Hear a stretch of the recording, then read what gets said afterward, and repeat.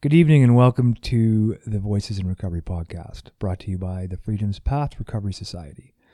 We are not affiliated with any 12-step fellowship, nor do we wish to propose only one solution. We understand how different solutions can greatly increase an individual's chance of survival. We hope to illuminate some of the recovery process by sharing as many human stories as we can. Why, you might ask? To show that we can and do build stable lives from a former state of chaos, desperation, and hopelessness. Our stories become our strength. Please remember that any and all opinions shared and heard are those of the individuals and not a reflection of Freedom's Path Recovery Society or any other entity. So regardless of how crappy or wonderful our opinions might be to you, they still remain opinions, nothing more. You might hear swearing, adult themes, and situations, as well as the tragedies humans face and walk through every day.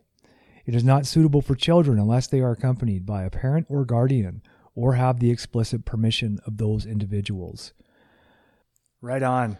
Tonight's guest is a good friend and seriously probably the main reason we are absolutely having a podcast. It's Darcy Robinson. Darcy, how you doing, man? I'm good. How about you? I'm doing pretty good, man. We just had a good meal, so I mean, how much more can you complain? Yeah. Like, it's a great night. Like, how many desserts did you get? I had like a couple. I had like 4. Yeah. Yeah, she filled up an extra plate, my daughter, and just brought that up. Yeah. We kind of split it, yeah. Sweet. Yeah, it was absolutely wonderful. Right on, man. So, yeah, thanks to the church for that. Oh, dude, we're happy to have as many people as possible, man. Absolutely. Yeah, no, it's been interesting. I've been thinking a lot about this since you asked me to be on here a couple days ago. Just what the hell to talk about. Mm-hmm. And for me, honestly, I think the biggest thing that I've gotten out of this is just how much this has impacted my life. Because when we first started doing this, it was like, yeah, okay, I'll record, I'll do the editing, you know. And I knew the concept would be good and I'll learn and it'd be interesting. Mm-hmm. But I honestly didn't realize how much kind of an impact it would have in my life. And I think if my wife was here, she could testify to that, or even Samantha. But like when I come out of here on Saturdays, I'm like jazzed up. Yeah. Like I'm like, and I know it shouldn't, it seems weird to say that when somebody's telling you like a really, hard story but it's not excitement for hearing their story. It's an excitement of like, holy crap, like other people go through stuff and like, yeah, just I try to take little bits and pieces out of all their stories and try to see how that relates to my life. Cause there's, well, I don't have necessarily an addiction issue with drugs or alcohol. Some would say sugar, but, yeah. I mean, I would get the same label. Yeah. So I'm getting off Coca-Cola though. Yeah. Good. But, Devil Coca-Cola. Yeah, I know. I used to say I'm just like riding the dragon. But, yeah, but dude, you kind of were, because that stuff melts paint. Oh yeah, it's like terrible. It used to, like, didn't it? Oh yeah, and well, in like I don't know, since I was in high school, I think when I was about 15, 16, that's when I started having almost a Coke a day. Yeah, and it's so like I'm in my 40s now, so that's a lot of Coke. That's a lot of Coke, man. And but I have a lot of family that's alcohol or drugs. Okay. And none of them have ever gone into recovery. And none of them will admit that they have a problem.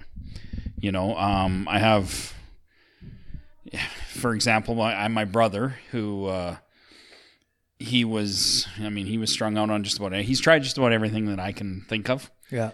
There's probably a lot of stuff I don't know, but he's tried a lot. Yeah. And, he thinks he's manageable now at like about a case of beer or maybe 2 cases of beer a week, just on Fridays, Saturdays, or, the occasional weeknight if it's been a hard day at work or something, but that's manageable to him. Yeah. And that's kind of how my whole family was. Okay. Except for my mom and my dad. Yeah. So my mom's whole side of her family has a lot of drugs and alcohol issues. Yeah. And I just think there's a lot of like trauma in that family and nobody talks about it. Yeah. So like, I don't even really know what happened. I know like, I had a great aunt, like my grandmother's sister. She was one of the people that her dad took her to get sterilized when Alberta was doing sterilization. Yeah. So if you had to be mentally handicapped or a parent or somebody had to say, oh no, this is a wild child, we need to. And so, there was a lot of rumors about what was going on in the family at the time when that happened. And so, stuff like that. Dude, I just got goosebumps. I forgot all about the sterilization shit they did here. Yeah. And so to have that so close into the family, and like, I didn't know that until I was in my 30s. Yeah. And my mom was like, blah, blah, blah. And I'm like, whoa, wait, what? Let's slow down the train. What? And so I think there's just a lot of that contributed. Yeah. My grandma and her siblings were all functionally illiterate. Mm-hmm. And they still are. Yeah. They've never gone to school one day in their life. Oh, wow. Like not even grade 1. So yeah, it's a very weird family story. Yeah. And it sounds interesting, not weird, just different. Well, it is because like I guess my great grandparents, they came from the States and they basically came up from like Maine. Oh, okay. Traveled all across the country with like these 3 kids. Yeah. Not all of their kids, just 3 of them. Oh, there was more kids than There was more kids back in Maine. Okay. And then they Who decided did they leave the kids with? family, I guess. Okay. And then they dropped these 3 off in a Rocky Mountain house and left them there. They left them there with family. Yeah. Like extended family. And then they just moved on? They dropped them off, stayed the summer, back down to Maine, left the 3 kids. But they were specific. They did not want those kids going to school. So this is something I can't technically prove in my family because of records and stuff yet, or I haven't been able to. But I believe that the mother was, like my great-grandma, was in what they would have called industrial school, Indian industrial school down in the States. Oh, that's what they called it down there? Yeah. So I think when she came out of that, it was, these kids look dark. Yeah. Let's get them out of here and never put them in school. Oh, so she shipped her dark kids up to Canada. Is what you're saying. Oh, potentially. I shouldn't say and that's what she did. That's as far as anybody in the family can figure out so far. And the other thing is she used to come back. She'd make that whole trip every summer to come back and see and spend the summer with the kids in Rocky Mountain House. But yeah, so I think that's why. And I mean, when they were 7 years old, they were working in the farm fields and out working all day long. Yeah. So, and they didn't need to go to school then. No. Yeah. No. And then, my grandfather on my mom's side, he was an alcoholic his whole life. Yeah. He died basically because of alcohol. That's a shame, man. He ended up getting leukemia, but I mean, it was just his life was, I mean, I remember going to see him at times and he was so skinny because he didn't have money for food, just booze. Just booze. And so like every Christmas, I remember what we would do is put together like this huge box of just soups and anything canned. Yeah. And take it to him. And that was, I think, all the food he had for months. Wow. Yeah. And if he didn't Not have food, surprising. he just didn't eat. Yeah. So. Yeah. Not surprising, man. I went many a days without meals. Yeah. Yeah. And so I just, I don't know, there was a lot of family trauma, but my dad and my mom kind of shielded us from a lot of that. Like I remember getting like 3 a.m. phone calls from my drunk aunt, telling my dad he was an a-hole and this and F him. And because he took her sister away from the family and stuff like that. Like, this is like, they've been married 21 years already at that point. So, so there's just a lot of stuff like, but I was just kind of isolated from it. Yeah. And then I started binge drinking when I was about 13. Yeah. That's when I really started getting drunk every weekend. Yeah. And my brother was doing it when he was 13. And we grew up in Sylvan Lake, so there was nothing to do all winter long. Yeah. And all summer long was a party. Yeah. So it was like you were drunk all winter because there was nothing else to do if you didn't play hockey, which I did for years, but then I started refereeing and blah, blah, blah. But it was party all week or all weekend, every weekend in the winter. And then in the summer, it was like every night was a party. Wow. There was bush parties and house parties and, everything. It was just crazy. So right on. It was fun, but I actually remember distinctly making a decision that I needed to change my life. Okay. And I was 18 years old and there was this huge party and a bunch of us were there and it was just insane. Yeah. And we were all having a great time. But police came, and so everybody scattered, and they just went around, drove around town until they picked up whoever they thought was at that party. Yeah. And the guys that were over 18 got charged. The guys under 18 got their parents called. And so I was like 3 months over 18. So got a criminal charge for that. Yeah. Got to spend the night in the drunk tank with. What did you get charged with? It was somehow they charged me with. No, it was drunk. It was like drunk in public. Yeah, it was like intoxicated in public. Yeah. And when I went to get my pardon, even the Calgary police were like, because it was RCMP and Sylvan Lake, yeah, he couldn't believe that I got a criminal record for that. He was like, "Man, those guys are idiots." I'm like, oh. So, but they moved. Could have just wrote you a ticket, is what he was saying. Yeah, he's like, yeah, we would have just given you like $150 ticket and said go home. Yeah. I'm like, awesome. And then I remember, so they moved us all from this party to the drunk tank. So. But we'd all scattered. So I was going home all by myself. I got back, so they picked me up, take me to the drunk tank. I get there, and I'm like, holy shit, it's all my friends. This is awesome.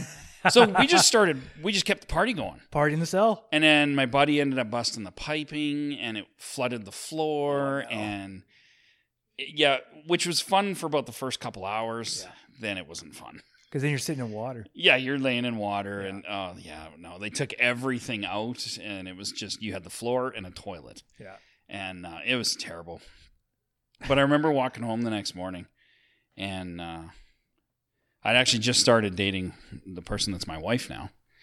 And I just remember thinking, like, I was walking home, and I had a really bad interaction with the cops when I left the drunk tank, and I was just thinking, like, man, is this really where I want to be? Mm-hmm. And I don't even know why I started thinking that. I was just thinking, like, because I had a 15-minute walk to get back to my truck, and I was like, fuck, do I really want to be?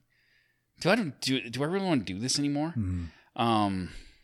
And I just started thinking about my brother, and he was living in Calgary at the time, and he was just drinking and partying every day, every weekend. And I was like, yeah, I just don't know if that's the life I want to. And I remember making the decision then that this had to stop. Yeah. Like I didn't want to end up like my grandfather, like my brother's ending up.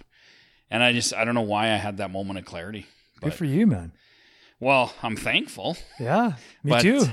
And the funny thing is, within a month of that incident, I stopped like most of my friends stopped having anything to do with me because I wasn't partying every weekend now. Yeah. And so from that whole crowd, we were like the cool guys in school. Out of that whole crowd, I think I only stayed in touch really with one. Yeah. Out of it all. And, but it was just, I don't know. It was just that moment where I was like, fuck, I can't do this anymore. I've done this shit. It's not even fun anymore. Yeah. And so that's it. I'm done. You sound like my little brother. My little brother did. Yeah. Yeah. He like just somehow was able to say that. Well, I think for me, if I didn't have my older brother to see go, like he's still doing that. Yeah. And like, I didn't see how that could be fun anymore. Yeah. Because this, as fun as it was to get thrown in the drunk tank and the party, it wasn't fun anymore. And I was starting to have more and more nights where I didn't even remember half the night. It was just blackout. And so it was starting to get almost scary where like people were like, hey, do you remember doing this last? No, I don't. No idea. Or I'd wake up in a house in Red Deer going, oh, I don't even remember when did we leave? Like, no idea how I got there, how I'm going to get home. Like it was, so I don't know, but so I kind of put all that behind me and I was like, wow, yeah, no, that's all in my past. I don't need to worry about it. Yeah. And then when we started doing this podcast, it was like, huh. And I'm starting to see now how that still affects my, not necessarily the drinking, but the being like seeing my family have issues with alcohol and seeing how it's still affecting me, even though I thought it wasn't. Yeah. Well, and it's not in the terms of you drinking, but yeah. And it's not like I don't have a lot of contact with my extended family, and okay. So it's not like they're deeply part of my life. Yeah. But it's still, my grandma's got dementia now, so she doesn't really even remember who I am. Oh, I can't sorry, really, man, that's hard. Yeah, and I can't really talk to a lot of my aunts because most of them are still into drinking and stuff like that, even in their 50s and 60s. And so it's just like, I don't know, I just kind of feel like I'm losing a part of me. Yeah. Like that whole family is just slipping away, and now it's just going to be a piece of my genealogy. Yeah. So it's kind of weird. I didn't think it was affecting me as much as it was. Yeah. And I think that's what I've started to realize here is like, wow, that's, And it's powerful listening to some of these stories and just Yeah. realizing that, I wish my family could have got help, like all these people in my family. My Aunt Linda, I mean, she had a horrible life, and, she died never having gotten any help and stuff Yeah. like that, and being kind of shunned from the family because as much as all they have problems, she had worse problems. So it was like, oh, she's the black sheep. Like, seriously. It's strange how that works, though. It eh? is. Yeah. Yeah. It's kind of like they make like an unwritten rule, and Yeah. The pack simply changes direction, Absolutely. right? To Yeah. try to keep the focus off of them. Yeah. So there's always Yeah. somebody worse off. Oh, yeah. right? Yeah. Yeah. And like even right now, I have an uncle. My grandma's brother, and he's got to be late 80s. Whiskey bottle every day. Yeah. Like that, you don't function without it. You're not a man if you don't do it. Like, and he's a great guy. He's funny as hell, but I've never Sure he seen him is. sober. Yeah. And he's always like, he's into the whiskey every morning. Yeah. Well, know? maybe he's one of those guys though. I It don't doesn't know. turn him into an a-hole. I don't know. I don't know either, man. I mean, yeah, like maybe I'm only seen a portion of him. Mm-hmm. I've heard he got quite rambunctious when it came to being in bars and stuff. But, but those are just stories that I don't know, right? well, and now he's 80. Yeah. So Yeah, he's pretty. chances are he's not throwing tables around him. No, he's just kind of I sitting say alone. chances are, but I do know some guys that are pushing 80 that could probably still toss a table. Especially with a bit of booze in him. Oh yeah, not even a lot. Yeah. But yeah, so I think that's been, I'm grateful every weekend when I do this. Cool, 'Cause man. It's just it's so interesting to try to see, like, there's people that really bare their souls here. Yeah, And it's like, man, like, first of all, I can't share like that, Yeah. that openly. But so that I have a lot of respect for people in recovery being able to share in groups and stuff. Like, yeah, man, I couldn't do it sober. Yeah. Go into a group and be like, okay, well, tell us about yourself. Like, this is about as personal as I ever could get. yeah. It's all right. I'm working really hard because I'm not like that. And so Yeah. I have a lot of respect for everybody that's been here. And I think it's great. It's like, there's that negativity of the addiction, but then everybody's so positive about life after. Yeah. And that's what I see in you, and I've seen in all your guests, is like, life is better now. Yeah. And it's not just better, it's like every opportunity, you're taking it. Yeah. Every chance, you're taking it. Yeah, And I really think that's a great way to live life. I do too, and I wasn't always like that either, right? Yeah. and I'm still not always like that, but Yeah. more often than not now we can actually make those decisions knowing that it's not going to be the end of the world if Yeah. we fail. Yeah. Right? Like, one of the biggest things that is consistent, it actually wasn't me that came up with it. It was the guy who was supposed to be the guest tonight. So I'm channeling him. But he's like my closest friend, right? And we've been friends for a long, long time. We used to work together. But he came and he gave me my card one year. I can't remember what year it was. I want to say it was my ninth birthday. He came and gave me my card. Yeah. And because he's a normie, so he's like yourself. He doesn't have an issue with like drugs or alcohol. Yeah. We all got shit going on. So Yeah, I'm yeah. not trying to say that he's perfect, because that's No, not for sure. That's not true. Pretty close to it, like in some respects, but like he got up and he said, this, I have a very limited understanding of addiction, he said. And Yeah. he goes, the only thing I've sensed from my friend Dave is that he likes to avoid pain and he Yeah. loves to seek pleasure. Yeah. And I was like, that is one of the most profound things someone's probably ever said about me, right? Like, Wow. because he watched me for, oh God, I can't even remember how long before that day when he gave me that card. He watched how life just like, everything I touched was just a nightmare. Like, Wow. it was, but he's the guy who was there for me when I came out. He was the first person I told before I told my folks. Oh, wow. Yeah. And I'm because I knew if he was okay with it, Yeah. I didn't care who else wasn't. I was like, this is my guy. Like, Wow. this is my guy. And I know it's my guy. Kind of like a cat Yeah. picks a human. Yeah, yeah. I picked him as my guy. To this day, he resents it, the shit out of it. But he said that, right? And Yeah. I think if we could look at it like that, it's basically just a human instinct Yeah. to avoid pain.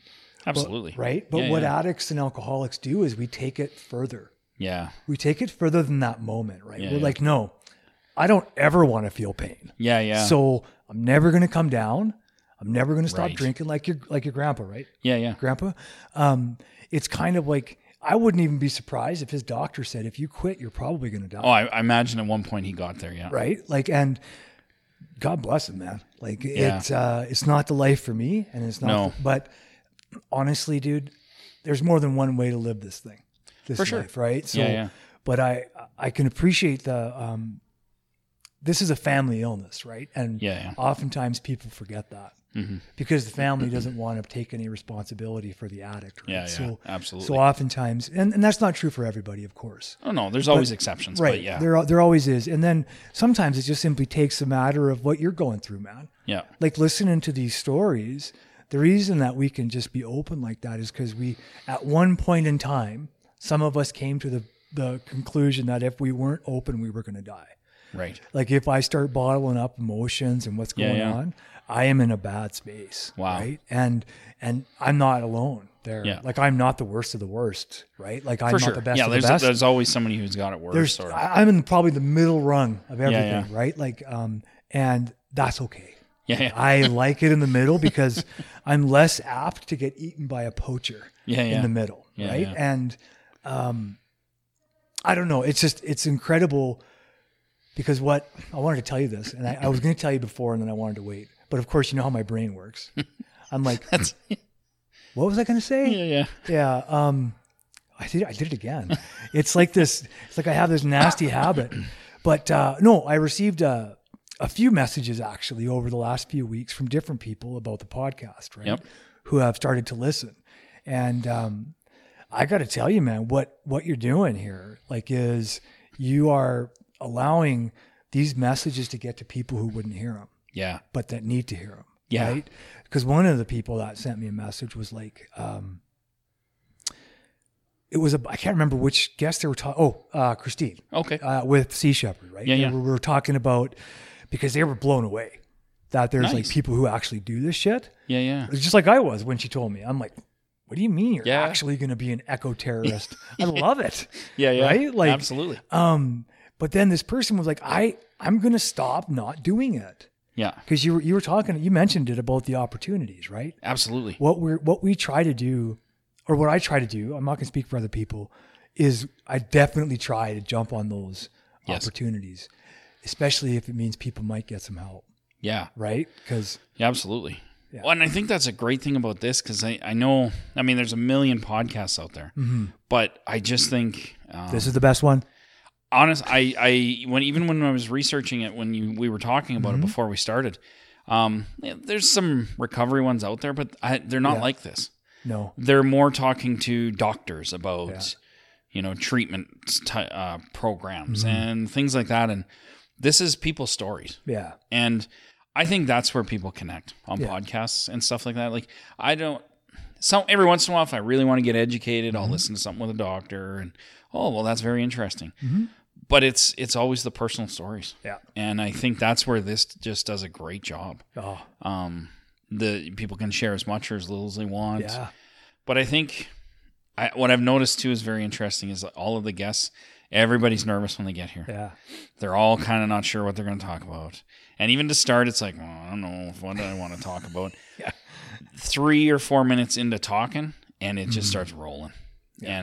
And like many times where it's like, holy, that's been an hour? Really? Yeah. But it's always like every episode's like that. Yeah. You know, well, how long was that one night when we did the 2 back-to-backs? We were here till like after 10. Oh, yeah. Because I mean, didn't both of them go over an hour and a half? I think so, yeah. Yeah. Yeah. And even the very first episode was like an hour and a half. Yeah, that's right. But yeah, it's just, but the time just flies, Yeah. and so it's been really fun. And one of the things, like, I started up my own podcast just before, I guess my second podcast just before this started up. Yeah. And it's called called? Living Undefined. Okay. Just to plug that. Good. And it's on iTunes and Google Play and all that good stuff. If anybody's interested. Dude, I'm so glad you plugged it, man. But you got me when I was drinking water with all the plugs. And just for anybody I do have a Patreon page where I'm trying to raise money for Wounded Warriors right now. Good. So if you go to my Patreon page, you'll find that. And his Patreon page is it Darcy Robinson? It's Living Undefined. Living Undefined. Yeah. Okay. So anyways, I started that podcast kind of because I went out to the West Coast early spring of this year, 2018, so May. And on the way back, I was listening to a podcast, and I was listening to this guest, and just the things. It sounds really stupid, but it was Cameron Hanes and Joe Rogan. Oh, okay. And Cameron, they just came back from hunting in Hawaii, which is like whatever. I'm not even a hunter. Mm-hmm. I'd like to, but I'm not. Don't have my gun license, so it's like, I don't even know why I'm listening to this. But it's a long trip back from Vancouver to Calgary, so. But he was talking about running and stuff like that, and how he started off, and it just clicked with me, and I thought, man, we're all stuck in our like little bubble of like routine, and so I just started realizing how much of my life was just routine. Like you get up, you go to work, you come back, you do this, you do that, you do this. And by the time you're like, well, where did the week go? I don't know, but I'm standing here doing laundry, getting ready for the next week to do the same thing. And when I come here, I hear people talk about these opportunities like the Sea Shepherd thing. And last week, I think, was it last week with... the Improv? Yeah. Yeah, with Rob. Oh, man, that was fascinating. And then he said, he was saying how the improv classes helped him be a better public speaker. Mm-hmm. And I was like, oh, shit, I got to try that. So now I'm like, I'm going to look into taking an improv class. Cause cool. I don't know if I ever want to be an improv person, but I thought, well, if it makes me more comfortable in big crowds or even just whatever, if it's just fun, I mean, why not? Why not? But it's things like that where I think I get a lot of that here, where it kind of reinforces that idea to stay out of that routine. Yeah. And find ways to break out of that routine. And when somebody says, yeah, I did this, you're like, okay, there's an opportunity. That's right. And that's what I see everybody here do. Yeah. You know, like the Sea Shepherd thing. Like, I think that'd be phenomenal. Even to just try for a summer. Just go be on a boat and throw... I can't even tell you the secret squirrel stuff she had to go through to get down to where she was going. Oh, like, I imagine, I was like, I'm not even paying attention. It's like spy stuff, right? It's like, I got to go here, and then I got to hike for 10 miles, and then I got to get picked up by a pterodactyl, and then the pterodactyl takes me to the because I imagine if they know they're coming, they're not getting across the border. Well, that's exactly right, hey? Yeah. So, I mean, and I don't know what they all do, so I'm not going to give away any secrets because I don't know what they are. So, but yeah, you're right, man. Like the opportunities. Absolutely. And I think that's one of the things that I've loved about listening is that you can see how everybody's so filled up with life. Like it's going to suck at times still. Oh, yeah. You're going to fail. You're going to still have down days and shit like that. But overall, it's like this zest for life. Yeah. And I guess from hearing you guys talk, I've kind of come to understand why you guys are at that point. But it's fascinating to me to see how you can come from something which should be so dark and terrible. And it really is when you're in it. Yeah. But the outside of that, like the coming out the back end of that, you're like, wow, like you're phenomenal people. Dude. Do you realize how phenomenal you are? No. But I feel like saying that to every one of your guests, like, man, you're inspirational. Nice. Yeah, they are though. They are because now they're living these lives. They've gone through something I can't even imagine battling. Yeah. You like yourself. And I've never had to go through a battle like that. Yeah. But now you're living these lives where like, no, I'm doing what I love and I'm loving everything that I do. And I can express myself and be open and it's all good. Yeah. And I have so much respect for that. Well, you've been here from the first episode. So you've been able to see kind of all sorts of different like moods too, right? Totally. And different like, I don't know what it's like for you. Like, what was it like for you with Pam's? Oh, that was so awesome. I left here after Pam's, man, and I had like the week from hell. Really? Because it was such a good podcast. Yeah, like it challenged me to be vulnerable. Yeah. And so I felt the impact all week. Absolutely. And I'm so grateful for that, man. Yeah. For you creating that space for us because we were just having a conversation. Right? It's pretty sweet. Well, and honestly, I feel like I just show up with some mics. Like I don't even do anything. Something about the mics though, bro, and your like presence here is like because you mentioned it. People come in, they're nervous. Yeah. Right? Especially if they've never done anything like this. Absolutely, where there's a microphone maybe. Yeah, yeah. But dude, within, like you said, 3 or 4 minutes, it's just a matter of blah, blah, blah. Now you can't get us to shut up, dude. Yeah. Yeah, exactly. That Pam Rocker one was awesome. Wasn't it? Oh, yeah. Blew my mind, man. My wife knew her a little bit, and I didn't know much about her. Yeah. What'd you think of it? Oh, it was fantastic. Like I walked away. I was like, man, I got to do more with my life. Like it's just like, but she's so funny and entertaining and just like captivating. I mean, when she's telling you a story, you're riveted. Oh, totally. You cannot move. Yeah. You know, and that's why right when we were done, nobody else knows this, but I asked her, I'm like, do you do a podcast? Because I was like, if you don't, I heard her. She does. we're going to start doing one. Yeah. Yeah, she does one. And I'm like, oh, I got to start listening to that because, and it's people like that. And I've actually found a lot of your guests are like that, where I'm like, oh, they have a lot to say. They like the Sea Shepherd thing. Yeah. I mean, you could do a podcast just on that stuff. Oh my goodness. We'd be a long one too. Yeah, like environmentalism in general, but I mean, just the experiences of being on the ships and actually being front lines on a lot of that stuff. And, you know, there's probably going to be a lot of people that hate you for it, but there's also going to be people that love it. Yeah. Right? There's people that are going to call you a terrorist. Yeah. So like, and that's the one thing when I got into podcasting, I started doing an Indigenous focused podcast to begin with, which is still going. What's that one called?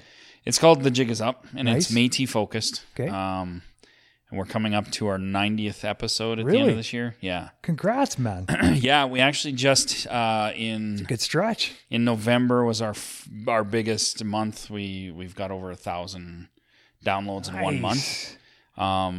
And I think 150 in one day. Nice. Which for our little show is amazing because there's only like 600,000 to 700,000 Métis in the world. Yeah. So Well, that's pretty good. You got like a good Yeah. sixth of the population. it's a very niche market. Yeah. But it's a lot of fun to do. We do it weekly, but when I started that, like I started with my phone, and I bought a little stand so I could put my phone on the table and me and my buddy could talk. Yeah. And I didn't realize how much fun it would be. Yeah. But once I started realizing everybody's got a story. Yeah. Like I know there's a million podcasts out there, but there could be a million more, and there still wouldn't be enough in my mind, because there's so many. Not everybody's going to connect with every podcast. Totally not. But there's somebody that wants to hear your story. I bet you there's somebody that's connected with each of ours. Absolutely. I bet you. Yeah. At least one person, right? Yeah. And that's with yours, like this, some of the stories are so different. Like you think, okay, addiction recovery. Oh, they were addicted. Now they're recovering. But the actual stories, and, you know, you've had the one lady on was talking about how it was her kids that were, and, you know, just like the different aspects of that and how it affects different people in the family and all that stuff. That's all stuff that is there. And I think somebody might not connect with this guest, but they will with that story. Yeah. And I think that's the really cool thing about what you're doing is it's every aspect of addiction and recovery, and you're going to connect with something because it's touched everybody's life. I think so. I think it is. Yeah. Like, It's definitely touched mine too, right? yeah. Yeah. And like, I don't know anybody that doesn't know somebody who's in recovery or know somebody who should be, Yeah. or they themselves are. Yeah. Or they are. Yeah. I mean, I probably have 5 people that I know now that are, you know, how many years sober. Yeah. And I just like, wow, like that's an amazing battle to win. That's pretty crazy. Yeah. Yeah. But I just, Sometimes it's crazy. well, yeah. But, and you know, I think it's one of those things when you don't know anything about it, it's almost like mental illness where you're like, oh, well, you know, if you break your arm, you go to the doctor, they put a cast on it, it gets fixed, you're good to go. And I think that's a lot of people think that when it's like mental illness or addictions, or like, I really honestly thought 10 years ago, I would have thought, okay, so you go get help and then you're over it. Yeah. And then 5 years later, I mean, you've been sober that long, but hey, you're back to life and it's all good. You never have to think about it again. Yeah. And honestly, that's what I thought. And then I wish you were right. I'm not going to lie to that you. would be the easy way. I Right? wish you were right. But that's the cool part, though, not the cool part, but that's the very interesting part about all your guests and people that I've come to know that are in recovery is there's like that sometimes daily battle still. You know, I have one friend who's, I think he's 20 years, 16 years, something like that. Right on. And it's daily battle. Yeah. Well, I guess not every day, but at least a couple times a week. But I understand Still. I understand the term, right? Yeah. The phrase daily battle is exactly what we're faced with. Yeah. Yeah. And I didn't realize that when, even before I started this. And so like, to me, that's like, I got so much respect for people that can do that and stick with it. Like you're amazing. Oh, dude. And the people you've had on, because That's because of those people though. Yeah. right? Like from my perspective, the only reason I'm sitting here like doing this with you Yeah. and we're together is because of those people or Wow. people like them. Yeah. Yeah. Right. That were there when I came and needed help. Mm-hmm. And then they gave me help. Yeah. People just like them with stories just like theirs. Right. Yeah. And so the least we can do, and this is what I always say, the least I can do is try to be useful Yeah. in some way, right? Like Yeah. to others, because I can't repay what's been given to me, For sure. right? Like I just Yeah. can't. Yeah. But and again, I think that's one of the really amazing things about people in recovery is that there's always that support network. Mhm. You know, like, you had a couple guests on from police service, Yep. and they talked about not having that support network, and now they do, and what a difference that makes. Mhm. And I think about that in just general life for everybody, and everybody's got problems. You know, some people eat their emotions, some people do other things. Well, if you had that kind of support network Mhm. for other issues that people have, even if they're not maybe necessarily deemed as serious, Yeah. I think, wow, what an amazing life people would live. Yeah. Because that's the one thing I keep going back to is like everybody that's on here is positive and upbeat and looking for ways to make life better every day. And I think, man, if everybody else had that kind of support and that kind of energy around them, holy shit. You mentioned the key there, though. You're right. It would be phenomenal. The key is having that fellowship support, right? Yeah. Where it's people who you know and you really respect or whatever. Yeah. And you see them doing really cool shit, and you're like, I should probably do something cool, like at some point in my life, or at least make an effort, right? Yeah. Because when you associate with other people who are just hard workers every day, and what they want is legitimately, and that's the majority of the people that I encounter, they legitimately want to get better. Yeah. They might not know how today, but they legit want it, right? Yeah. And those that stick it out and stick through it, they know what the benefits are. For sure. The hard part is trying to tell someone who hasn't got the benefit yet that they're going to get a benefit. Yeah, yeah. Because I can't tell someone you're going to be exactly like this in 6 months. Exactly. Right? There's no time frame. There's no time frame, and I don't know how deep the trauma is in that person who's coming to me. That trauma could be like childhood. Am I really going to be like, oh yeah, in 6 months you're going to be right as rain, right? Yeah, yeah. Like, that's just not reasonable. Yeah. You know, but to be able to somehow express how even though it gets worse, sober, it gets better again.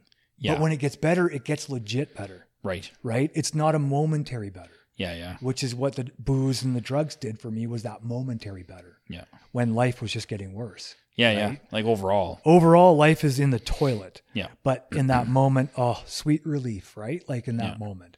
So before you went into recovery, like, was there kind of like, 2 years before you did you know, like, this is not a good path, but you just, you couldn't get out of it for whatever reason at that moment in time? Like, but like, did you know that I knew this I shouldn't be doing this? Yeah. I knew about 2 years ahead of time. Really? Yeah.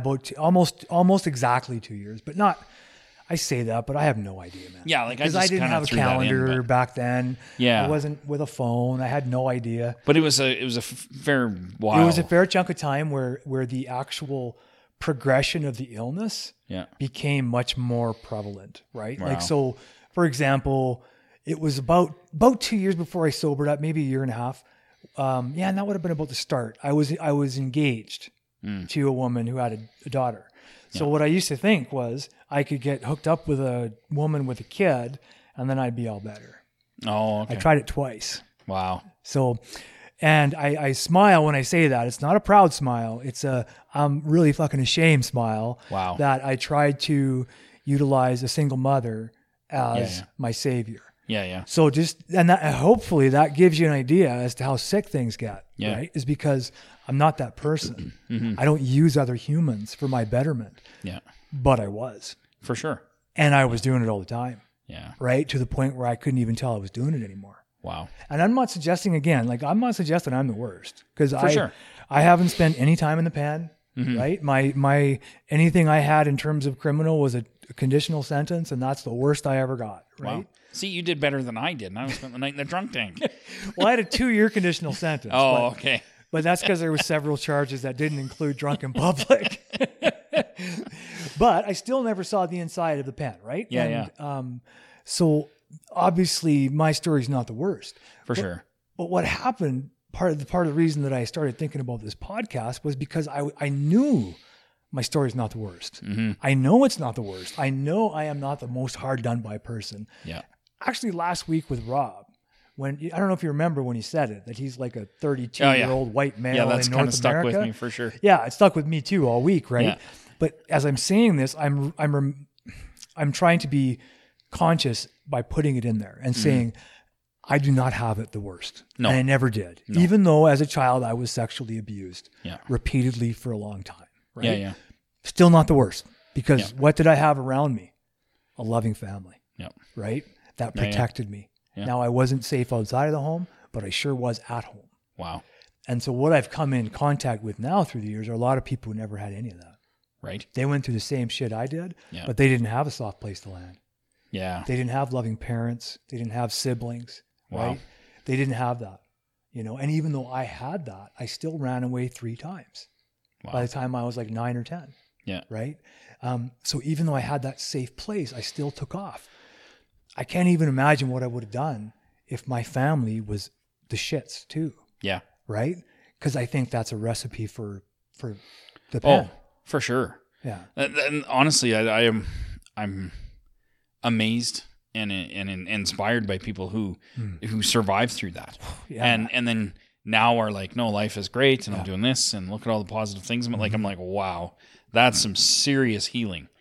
Yeah. Because, even though my parents shielded me, I guess, from the drinking and the alcohol and that side of my mom's family, more than anything, there was a lot of, there was no physical abuse, but there was a lot of like, why did that was stupid. Why did you do that? What's wrong with you? Yeah.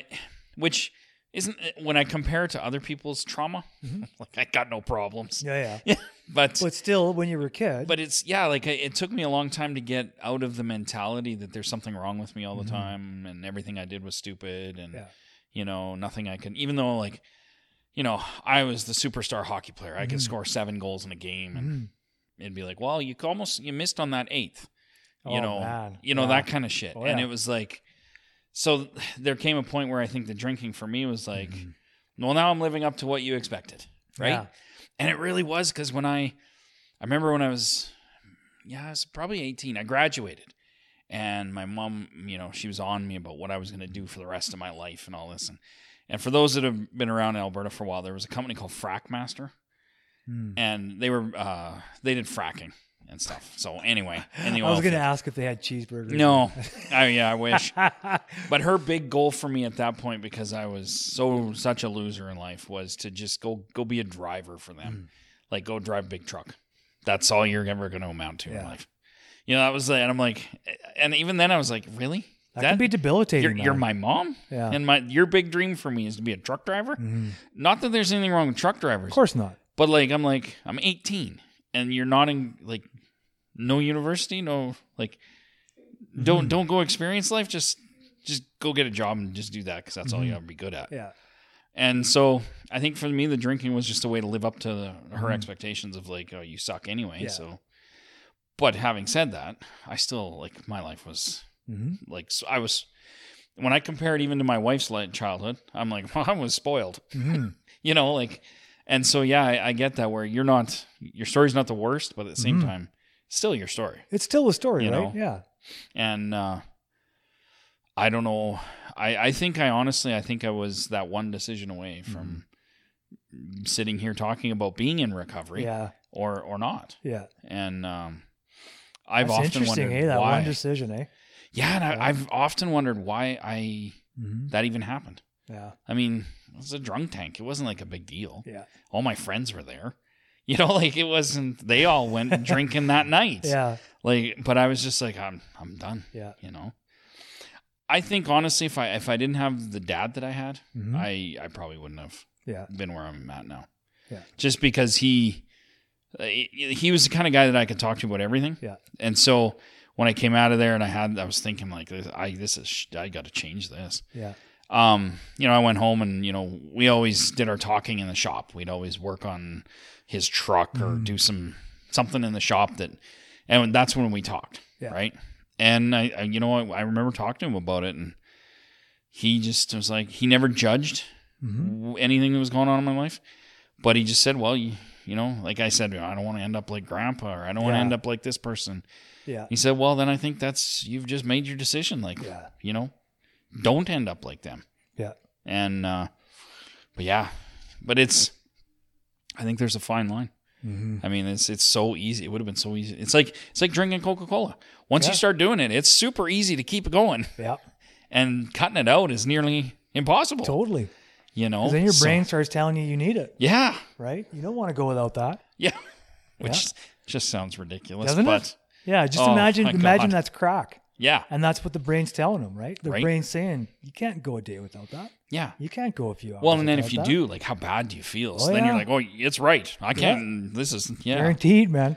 So, no, I've been, every Saturday I go home and I'm like, man, that was just mind blowing every Saturday. Cool. So I really appreciate being part of this show. And I mean, I love podcasting, but I love the content of the show. Right on. Even more so, like I go back to my show, I'm like, oh, I don't have much to talk about. That's really all that good now. Oh, I don't know about that. There's like so much more to life.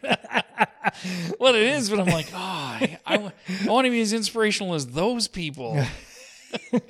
I think everything we do is inspirational to somebody. Yeah, If we're like putting our heart in it, right? Like, and I think so. Yeah. so I think, that's probably also what you're feeling, is that when you're doing this, you're open-hearted, right? Yeah. So you're doing this because you want to. Yeah. Oh, You yeah. have no other reasons to do it except for you want to, right? Yeah, yeah. And that's pretty amazing. Yeah, it's so much fun. Yeah. Yeah, like I love it. I'm looking forward to future guests. Yeah, me too, like man. We're booked all the way through May, hey? Wow. Like the first 2 weeks of May. Yeah. Holy cow. I know. I'm gonna have to start getting you my travel schedule for Yeah, next you year. are. So You are, because I'm stopping right now at like the first 2 weekends in May, yeah, just so that you and I can have a chance, like in the new year, to take a look at things and be like, for sure. seriously, dude, like, because I have you booked every Saturday until like May 14th or something like that. So if you like, obviously you could just tell me and we'll just change it. Yeah, but it's yeah, not for a sure. big deal. When you mentioned that you leave here jacked, me too.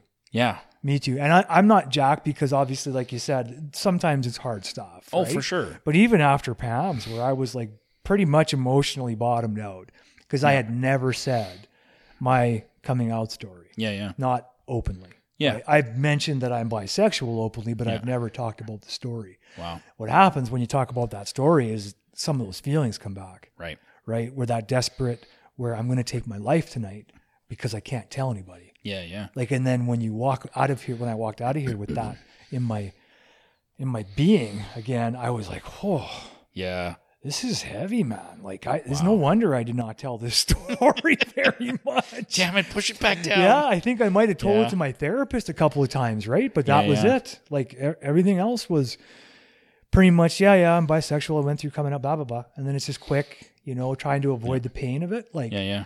that anguish that I think was, I needed to be reminded of that. Yeah. I did. So how do you feel now, it's been a few days, well, it's Yeah. been a week now, I guess.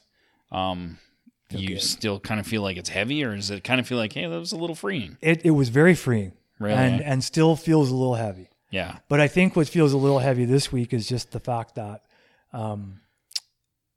the week didn't stop just because I was unable to feel better. Yeah, yeah. Right. So it was Yeah. kind of, I still had to work, and then everything Yeah. just built up again by today. Yeah, yeah, Really. for sure. Because honestly, by Saturday, like my Fridays and Saturdays for the last probably 2 months Yep. have just been like animalistic. Like, Wow.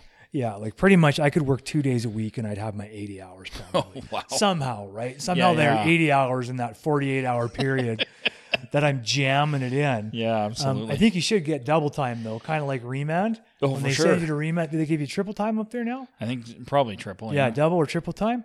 I should probably get that Friday, Saturday, right? Like, It would be nice. It would be nice to, but I mean, when I leave, I'm jacked because I know that at this stage of my life, I understand that the pain I'm feeling is going to be for the good. Yeah. Right. So it's kind of like I sat in that pain the week after Pam and I talked. I want to make sure you guys understand. I'm not blaming Pam. Oh, no. I think Pam's amazing. Well, and she got you to talk about something. She was 100% capable of just giving me that safe space. Yeah. And I have nothing but like respect for that lady. For like, sure. That, I mean, yeah, amazing. Oh, she was great. Amazing human being. But I was so jacked, man, because I know pain is growth, right? So I know it sounds weird, like I'm a sadist kind of, but I almost become a little bit like a sadist where I'm like, okay, this fucking hurts. This really hurts. Yeah. Oh, it's going to be good. And now it's like the more it hurts, the better it's going to be. I mean, if you're digging into it and you're not trying to avoid it, it can really be like a catalyst, right? Yeah. And so it confuses some of the people I work with when they're telling me about and I'm like, oh, that's so good. Yeah. And they're like, fuck you, Dave. What is wrong with you? Yeah. How is that good? I'm in pain. And I'm like, I know, but you're not in the same kind of pain. Yeah. Right. Yeah. You're not in the same swirling pain that just goes back to the start. Yeah. What happens is if we dig into it, we can get into it and then through it. Yeah. Not going around it, not avoiding it. And then you're tougher. Right? Like, well, it creates that, like, it's almost like when people say, when you get up in the morning, make your bed, because then you've accomplished something. I feel like that's what that is, where once you deal with some of that stuff and you just go straight into the storm and you go right through it, you come out the other side going, holy shit, I just did that. Yeah. Well, if that can't knock me down, well, then I'll go. And then the next time something happens, you're like, yeah, but I've done this 3 times now. And like you probably have this pattern now where you know the pain is a good thing. Yeah. And so that's really cool to hear that. Oh, dude, it's cool to say it too, actually. Yeah. And don't get me wrong, like I don't enjoy the pain. Like I'm not trying to make it sound like that. It's pain for a reason. Yeah. Well, I enjoy the process. Yeah. I enjoy the process enough that the pain isn't going to dissuade me from continuing. Yeah. Right? Because the pain is natural. Like it. Yeah. I remember, because like go back to what Dominic said at my birthday that time. Sorry, man, my phone is like going nuts and I'm like unsure as to what is happening here. All right. I don't know what's going on there. So I'm just going to. You're just a popular guy tonight. Well, this is one of those days though, hey? Like, oh, yeah. As I was telling you earlier, it was a long day today. Yeah. So, what was I talking about? Dominic, yeah. So when he said that about me avoiding pain and seeking pleasure, like that was like my mommy daddy button. It was almost like, that's all I've done, like a good portion of my life. Yeah. And it was an eye opener, man. Yeah, 9 years sober. It took me that long to hear it. Wow. To hear that, like that was essentially what I was doing even in sobriety. Was trying to avoid painful experience. Right. Yeah. So if I was dating someone, I'd break up first. Oh, wow. Avoid the pain. Right. People always wondered, well, why do you seem so okay after that? I'm like, because I'm always the one doing it. Like I'm always the one walking away because I have no ability to take pain. Yeah, yeah. Right. And it took time in sobriety to build up that resiliency again. Right. Because it wasn't like, it's kind of like what you're talking about before when we jump on opportunities. Yes. It's because I should be dead, man. I'm not shitting you. I should be dead. I tried to take my own life. Yeah. And most of us have done it indirectly, trying to take our own lives. Right. Yeah, yeah. But that's one of the things, right? If we can really remember how hard it was out there, how bad it was, I think I can take whatever's happening here. Because I know today, if I don't add alcohol to my mixture, chances are pretty good it's not going to be as bad. Right? Well, and see, that's amazing to know, to have that understanding of your inner strength. You know, I was just listening to this podcast with a guy named David Goggins, and he was a military guy, for anybody who doesn't know, and he just put out a book, but he's like this super insane athlete guy now. Like I think he set the world record now for chin-ups.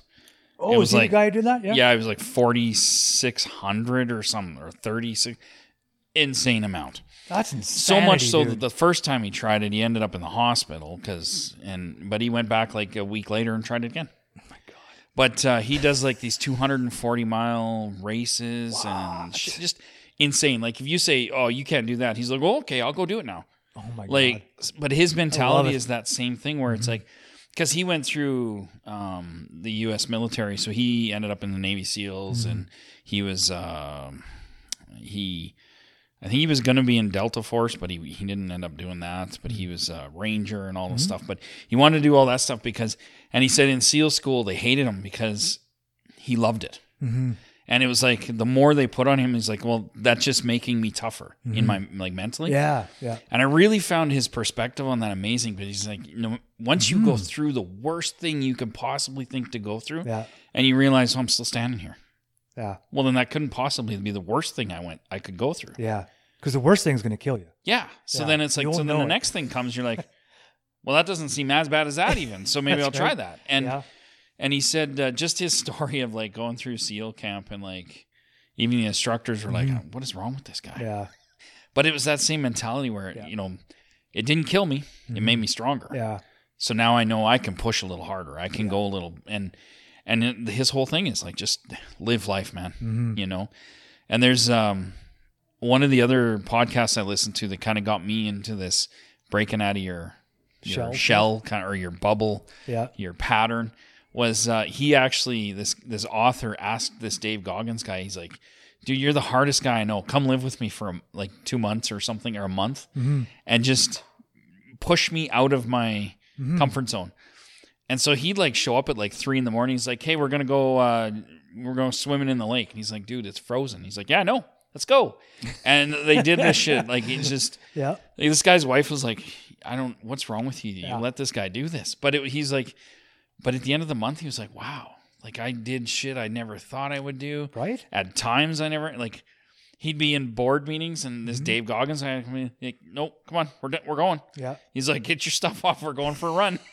Like just, but he said it was, you got to break out of it. And once his mind was out of that, like, here's my pattern, here's my shell of life. He's like, now everything is like, you want to go skydiving? Let's go do it. Yeah. Why not? Like, unless it's something that actually will kill you, there's a high chance of it. But I mean, most stuff isn't like that. But and I guarantee a guy like that Goggins guy isn't going to do something that's going to kill you. No, for sure. He's going to do something that's going to push you. Absolutely. Maybe make you feel like you're going to die. Yeah. Right. But he knows you're going to make it through it. That's right. And so I really found that mentality, and that's what I think I see a lot here is just not necessarily, if it doesn't kill me, it makes me stronger. But we've been through some shit, and we're still here, and it's pretty awesome. Now, and I know the next thing comes along might be hard, but I have some confidence now that I'm going to make it through that, and I don't need anything else to do that. Yeah, as easy as it would be to go back to that. And I think that's such an admirable quality for people to have. And I see that in abundance here every Saturday. Oh, yeah, me too, man, with the people that come in. Like, and I can only speak for myself on that. But when you mentioned that about an introspective understanding of myself or something like that. Yeah, like there is some self-awareness for sure. But I think what gets me through the hard stuff is my faith. It's not like, and I can't speak about it without talking about my faith a little bit. For sure. And because for me, I don't have that kind of courage.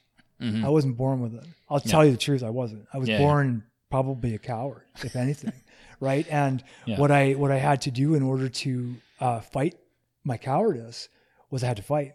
I had to put my nose in shit. I had to start getting out there and getting into, before I sobered up, obviously. Because I always felt scared, right? I never told anybody, but I always felt scared. So I would always do all kinds of nasty, crazy shit.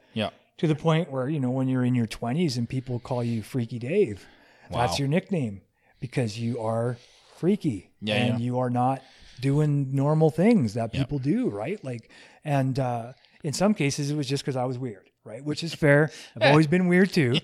Weird is good. Weird is nothing wrong with weird. Absolutely. But that faith piece for me in recovery is I don't even know how to describe it.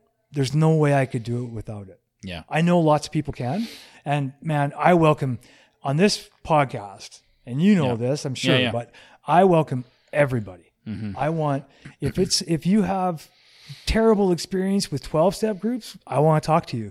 If you have great experience with 12-step groups, I want to talk to you. If you know about smart recovery, I want to talk to you.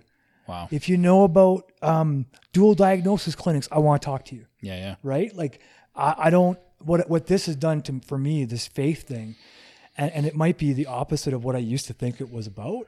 Because I used to think that faith had everything to do with dogma and like God was out of it. Yeah. Right? Yeah. Because dogma, I know, is just the result of other people's thinking, right? It's not, Absolutely.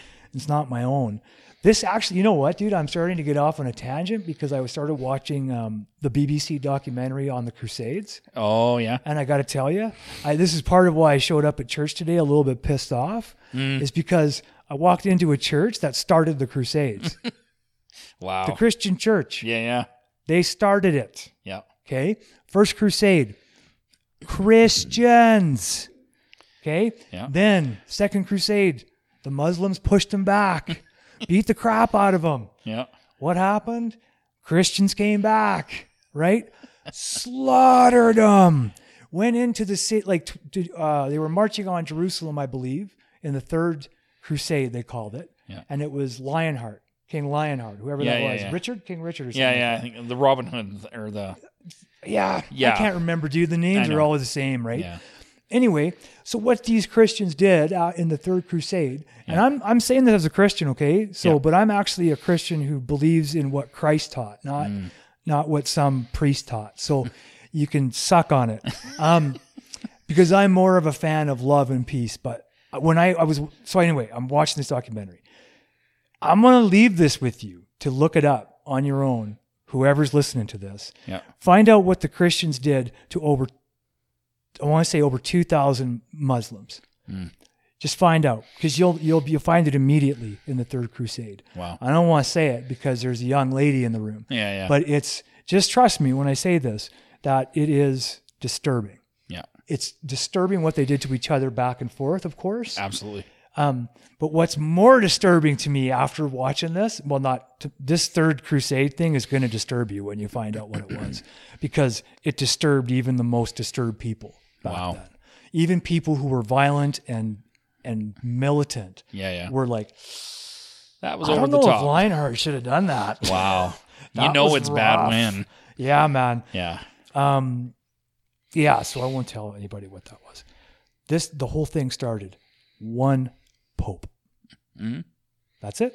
Yep. One pope riled up a country. Yeah. Riled up a religion. Yeah. Now, I'm saying this, the reason it's kind of like on my heart is because I just want to caution people about dogma. That's why I want to say it. Because the dogma will trap us in fear. That's all it is fear, right? And that pope who started the Crusades, he knew it. Mm-hmm. He knew it because he was educated and nobody else was. Absolutely. Right? Yeah. So he could use these fancy words that incite fear and incite hatred and incite anger. I have to tell you from the bottom of my heart, that's not God. No, that's man. That's my opinion, but that's not God. That's man. That's man. Yeah. I struggle with I didn't mean to hijack it there, man. I was so pissed about this. It's like the SEALs. I've been around a lot of people that are that find Christianity very abhorrent, and mainly because I'm involved in the Indigenous community, and there's a lot of people there that are very angry still. Understandably so. And understandably, I would never deny anybody their right to be angry. Hell no. Because there's some stories that I've heard that I can't even fathom. Yeah. Of what went on here in Canada 30 years ago. Yeah. Not 300 years ago. Dude, I know. It's like 30 years ago. The last residential school closed in 1996. I graduated in 93. Yeah. Jeez. I didn't even know that, man. I graduated in 92. I had no idea. Yeah. So this stuff isn't ancient history. It's just like not even one person ago. Yeah. It's like my parents' generation. Yeah. And now I didn't have those experiences, but my wife's family did. Yeah. And like I've known so many people that they can't look at like Christianity is not well looked on. Yeah. I don't blame them, man. From where my wife's family is from. I was thinking of her mom, but where they're from, they used to. Everybody knew about black robes that would come to take your kids, but the RCMP were known as those who take our kids. Oh yeah, like that was in their language. That's who those people were. Those who take our kids. Those who take our kids. Yeah. So it's like there's some pretty shitty shit. Yeah, dude. And so I understand, but then at the same time, I do find that there is like I always say, there's like the church side of it, the Yeah. dogma side. Yeah. But I think there is a spirituality to it. And Oh, I think, some people find it with Buddhism, some people find it with anything else. There's lots of ways to be spiritual out there.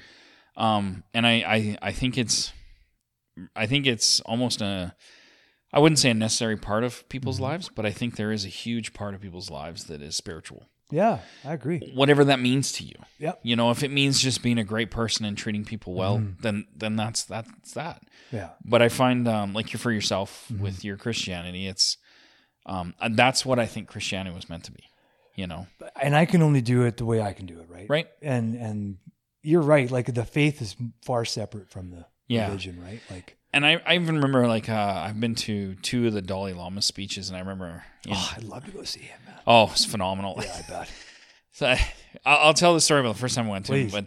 But one of the things he said was, he doesn't believe that, Christian, like Jesus Christ, and what Buddhism teaches is not really that different.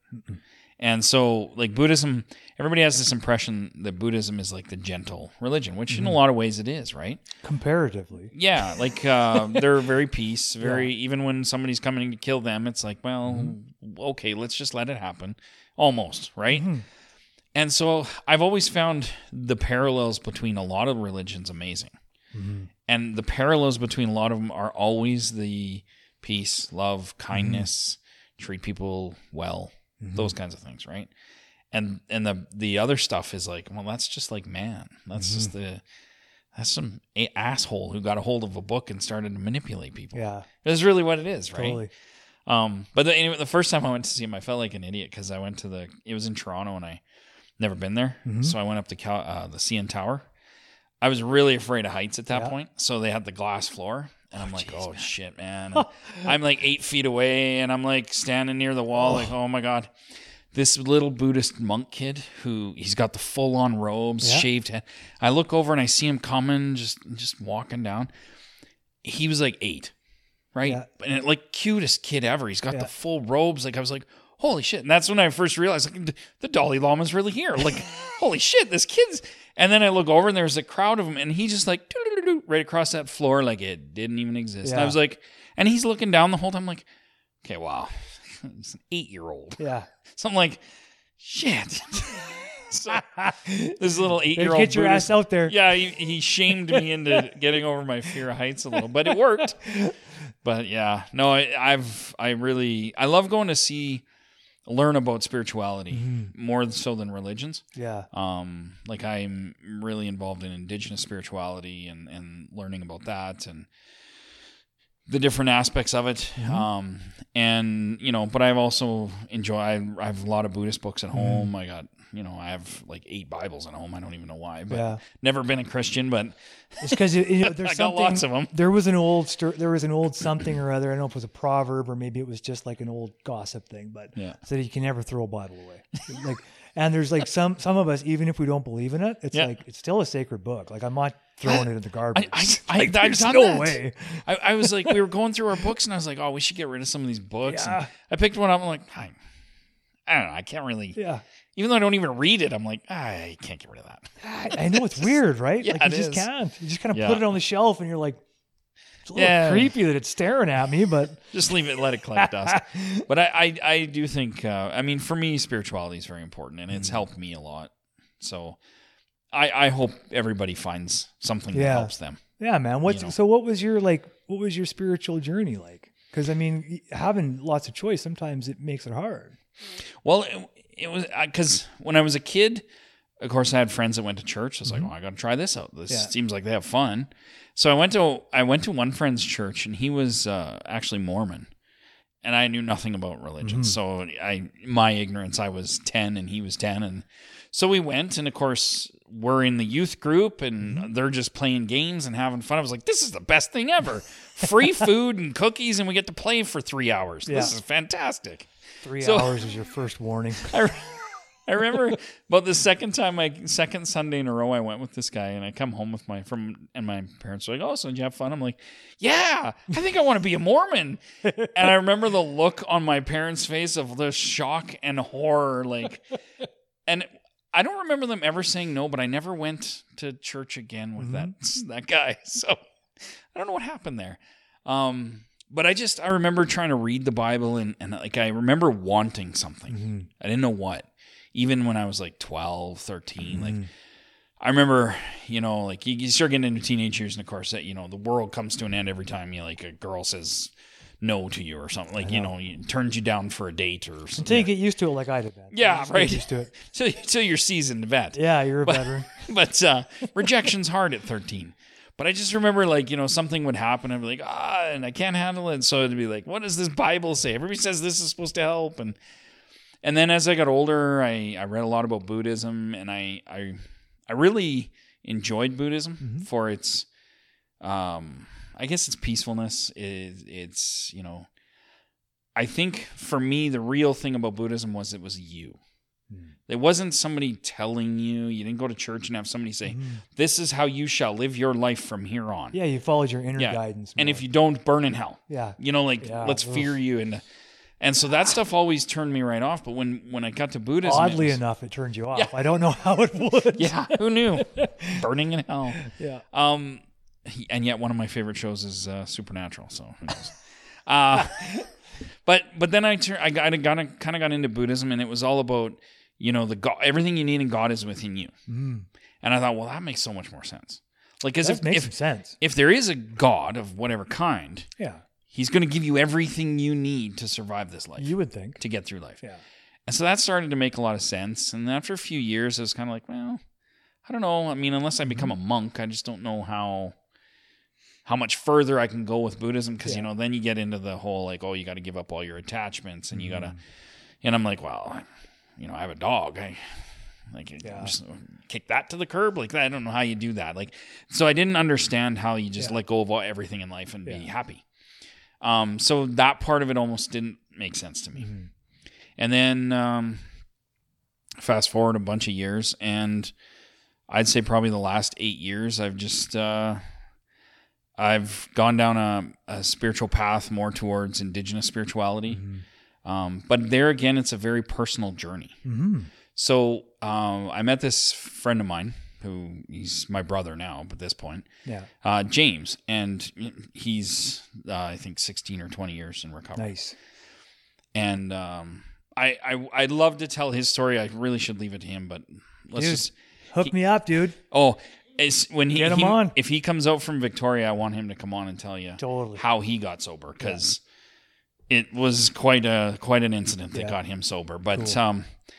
But he's very spiritual, and I don't know what it was about him, but we did this Reiki. So he taught me first level Reiki. Okay.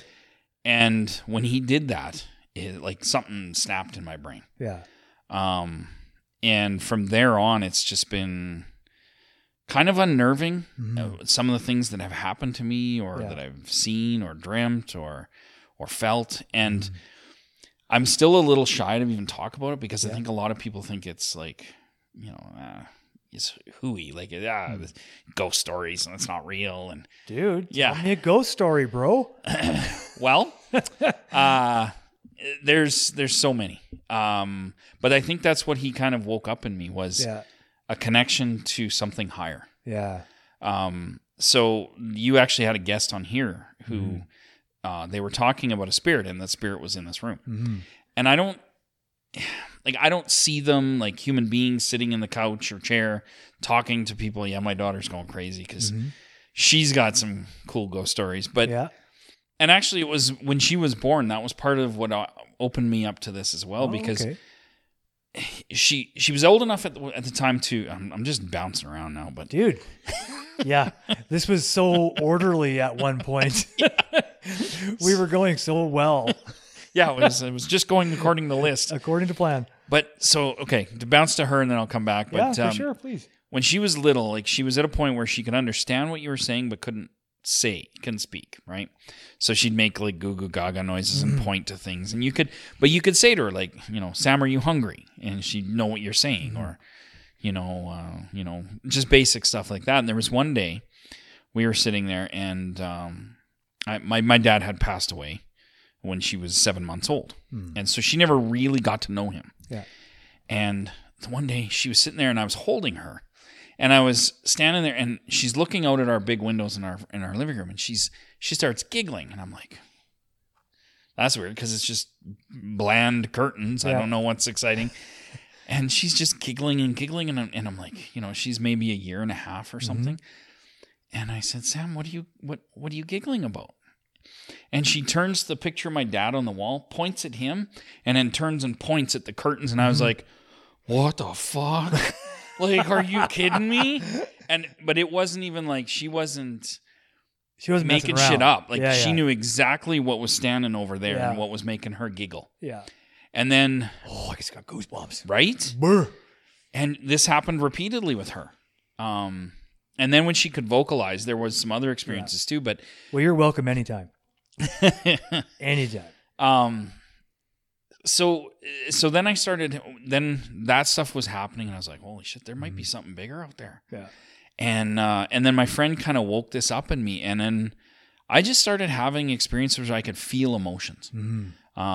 Like when my grandmother died, my dad's mom, when she passed away, I was out of town working, and I was in a hotel room, and I was sitting there, and I mean, she was getting up to 90, so it wasn't a big surprise, but I was still sad, and I was like, I was just thinking about her, and I was like, well, Grandma, say goodbye, and I was just kind of talking out loud, and like something touched me on the right side of my body, and my whole body went like ice cold. Wow. Every hair stood up. Yeah. But it was as soon as I said, like, I just wanted to say goodbye, I loved you, and blah blah blah, and it was like this hand on my shoulder.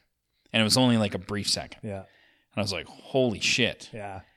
And then I had other experiences where after my dad died, I've had 2 dreams with him where, I woke up out of those dreams. Like they weren't like any dream I've ever had in my life.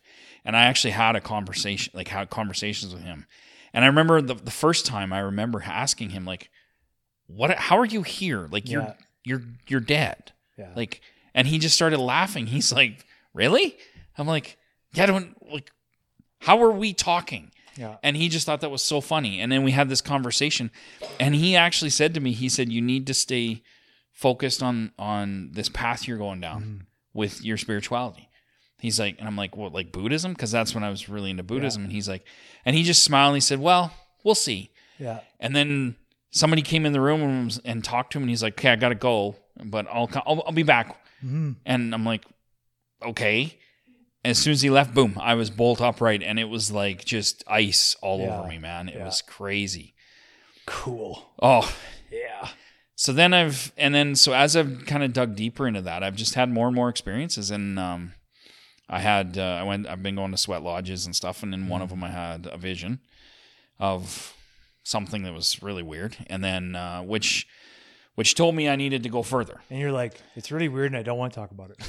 Yeah, well, I don't blame you, man. Don't. Everybody always wants to pick their spirit animal Of and course. stuff, right? And I don't. That's not what indigenous spirituality is about, really. But I wouldn't think so. But. No, but I do have this weird thing with ravens. So I don't know if they're my spiritual animal. But they're cool. But they are cool, and for me, whenever there's a significant event in my life, there's always a raven around. Yeah.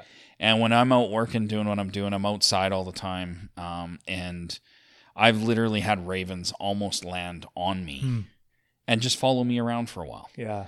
So I don't know what that's about, but that's remind me to tell you a story about a raven after you're done. Okay. Yeah. So the vision I had was this raven flew in to the sweat lodge. It's pitch black in there. You can't see nothing. Yeah. So a black raven, but I could see it clear as day. Yeah. There was nobody else in that lodge, even though there was 20 people. And it transformed into a guy, and it told me what I need. That it was like, this is the next step of what you need to do, basically. Cool. And that's why I go to the coast every year for the last 3 years. And this is the last year that I'm going. I go fast for 4 days. Yeah. And that's when you have some serious shit. Hell yeah. Yeah. Fasting? Yeah. Yeah. I've never done it for 4 days, but. Oh, and it's no water, no food, no nothing. No outside, nothing. You don't take your phones. Like I go in with a couple blankets and a sleeping bag. Mm-hmm.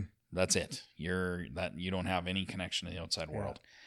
And there's a lot of people think it's the hunger and the thirst, but that actually isn't the hardest part. Mm. It's being with yourself with no distractions. Yeah. And I think I've done more healing in those lodges than ever. And I think for me, it's very powerful, but I mean, you have visions in there, which some people say, oh, you're just delirious, but there's more to it. Whatever brings about the vision's still real. Yeah. Like it doesn't really matter. Exactly. Yeah. And the truth is when you come out of there, you've come to understand yourself a whole lot different way than when you went in. And the idea is you go in every year with a purpose. Mm-hmm. So you don't just go do it. Yeah. It's like, what do you want out of it? Because you need to ask for that. And you may not get the answer you want, which I've never got the answer that I want. Yeah. But a year later, 6 months later, something will happen and be like, oh, that's the answer to that question. Mm-hmm. And it came in a way that I was not expecting. Yeah. But if you're aware of it, pay attention. I think that's from when I hear people talk about like even their spirituality, even if it's Christian or whatever, like it's very similar. Oh yeah. Where, they want this answer and then they'll get it. Mm-hmm. And it might not be what they expect though, but they have to be aware that, that is the answer I was looking for. Yeah. And I mean, we're all going to have, if we seek it, we're going to have different experiences, right? Yeah. And most of it's going to be based on what's in our head. Oh, for sure. Because it can't be based on anything else, right? Yeah, yeah. Like it was kind of like the day before. It would have been the day before I quit drinking. Actually, we were in Vancouver. We're at Wreck Beach, and so like I've had spiritual experiences my whole life, right? But they were not necessarily Christian ones. Yeah, like so like we were out at Wreck Beach and we were high for sure. We were high on mushrooms and everything else that we could get on the beach. This is actually funny because I think my brother, did he mention that? Yeah, he did. Yeah, because we were like bought mushrooms from a pantless man. Yeah, yeah. And it's weird when you look up and all you see is a ding dong in your face. Yeah, yeah. And he's like, "Do you want to buy some mushrooms?" It's like, "I would like some mushrooms, penis man." So, and I don't know if I told this story, just stop me. But it's kind of like once you're connected to the way things flow, right? Like it doesn't matter.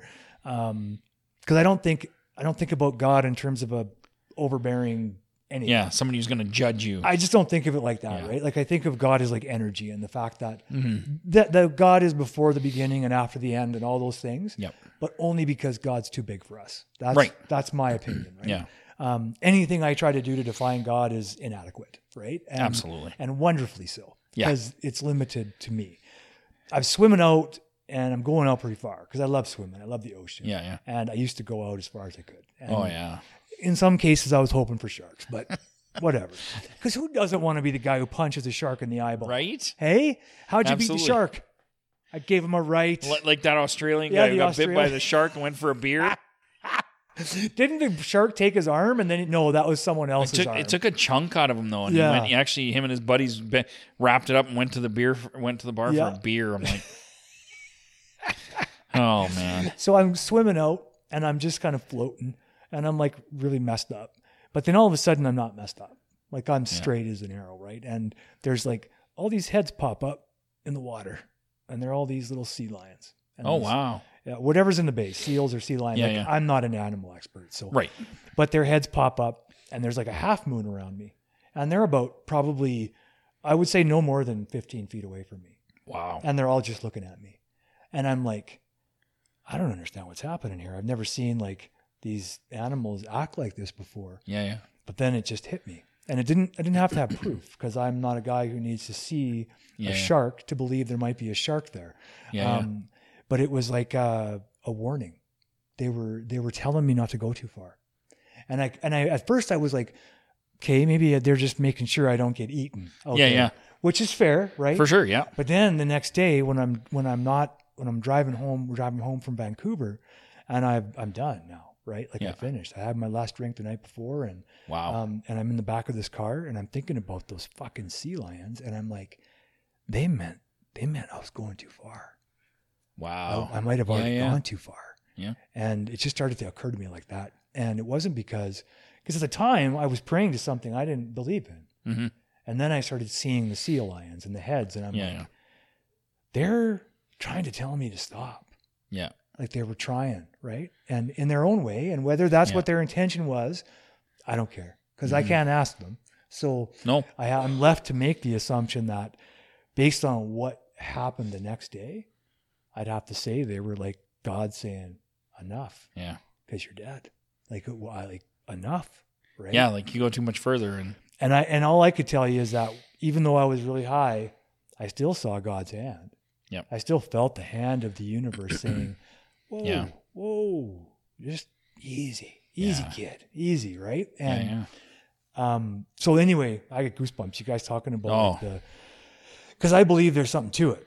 For right? sure. So, I agree. Yeah, I know there's something to it, Yep. because energy doesn't just go somewhere and it's gone, Yeah. right? Like, and we all know that energy doesn't just cease to be. Yeah. Like something happens to it. Absolutely. Right?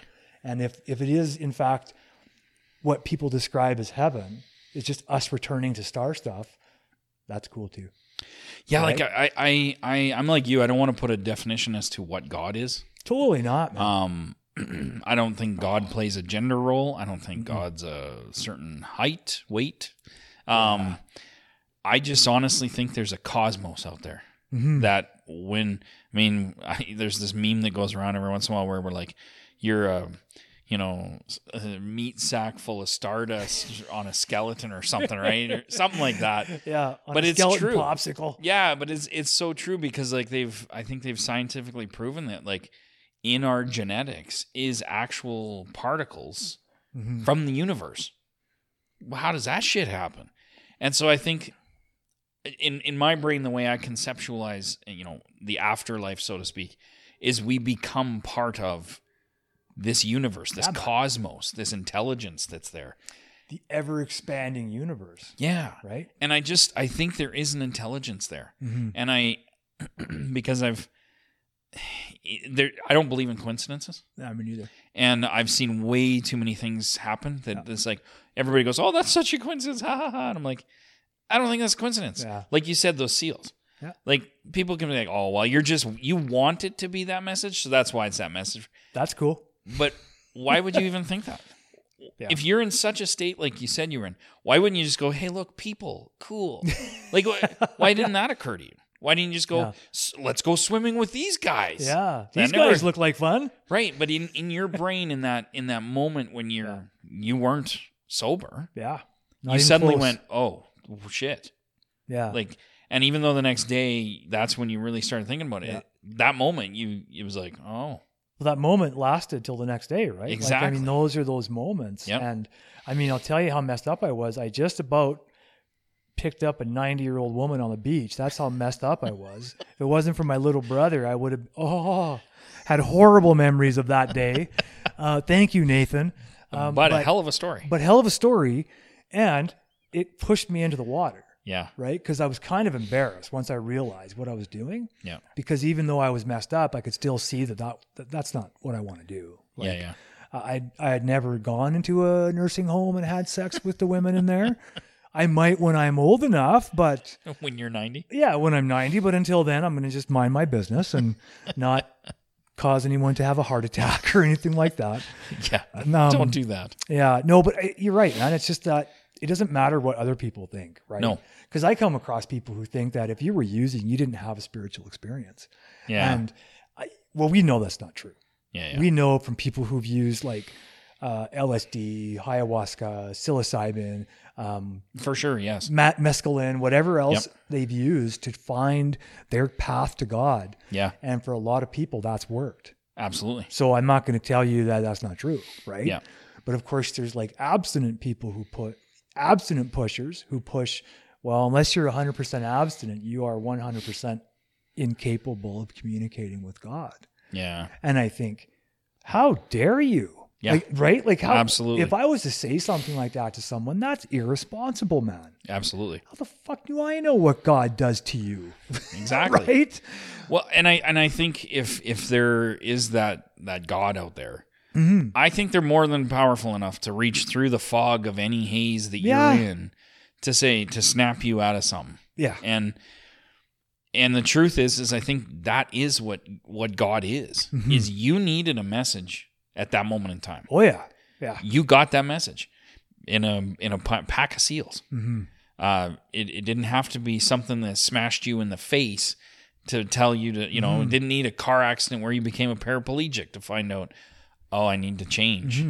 Maybe it would have if you would have kept going. But yeah, well, I think but that's the thing. yeah. You got that message. That was the you warning. got it. Oh yeah, I did, and it stuck with me, man. Like, yeah. Well, even plaster. here now, like it sends chills, man. Oh yeah, totally. And I think that when you try to describe what is spirituality, what is God, what is belief, what is religion, it doesn't matter what it is for the masses because it's whatever you need it to be. It's a connection, man. It is. And right? if you need something in your life and you're open to that, something will happen.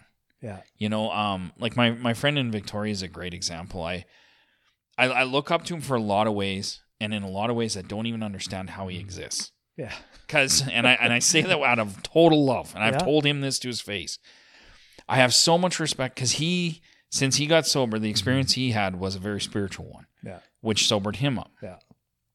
But since then, he's lived his life 100% with, I will be okay. So it's like he lives his life day to day, month to month. So he doesn't plan the future. And as hard as that is for me to understand, and a lot of people understand, like he doesn't have RRSPs, he doesn't have investments, he's not like retirement. Things will come through. And he's had moments where he's got no money. He's about to get kicked out of his apartment, and he's like backs up against the wall. No idea what is going to happen. He's got 24 hours, and he'll find enough money to somehow money will come to him, and he'll pay his rent, or something will happen, or a buddy will come that he hasn't seen for 20 years and be like, "Hey, man. Here, I won $3,000 on the lotto or something. And here, he wins the lotto, stuff like that. Like this one time he was walking, and he's a walker. So if he has a problem, he goes walking. Oh, same here, man. Yeah. And so he's broke. They're going to be losing their place if he doesn't find money. He's got it. Like, it's the next day. It's 10 o'clock at night. And he's like, well, how am I going to make $1,000? Yeah. No, people ain't going to pay me enough to do, So he's walking, and he sees this freaking scratch and win ticket on the ground, like an hour into his walk. So he picks it up. It's not been scratched. Oh, freaking scratches off. $3,000. That's what I mean, though. Like, that's coincidental. The amount of times that's happened to him, it's not coincidental. And it's not coincidental. Like, I don't even think that's odd. Because the truth is, when you're connected to something, you're paying attention to these things. Absolutely. And he just lives with that faith. Yeah. That faith that something will come along. Oh.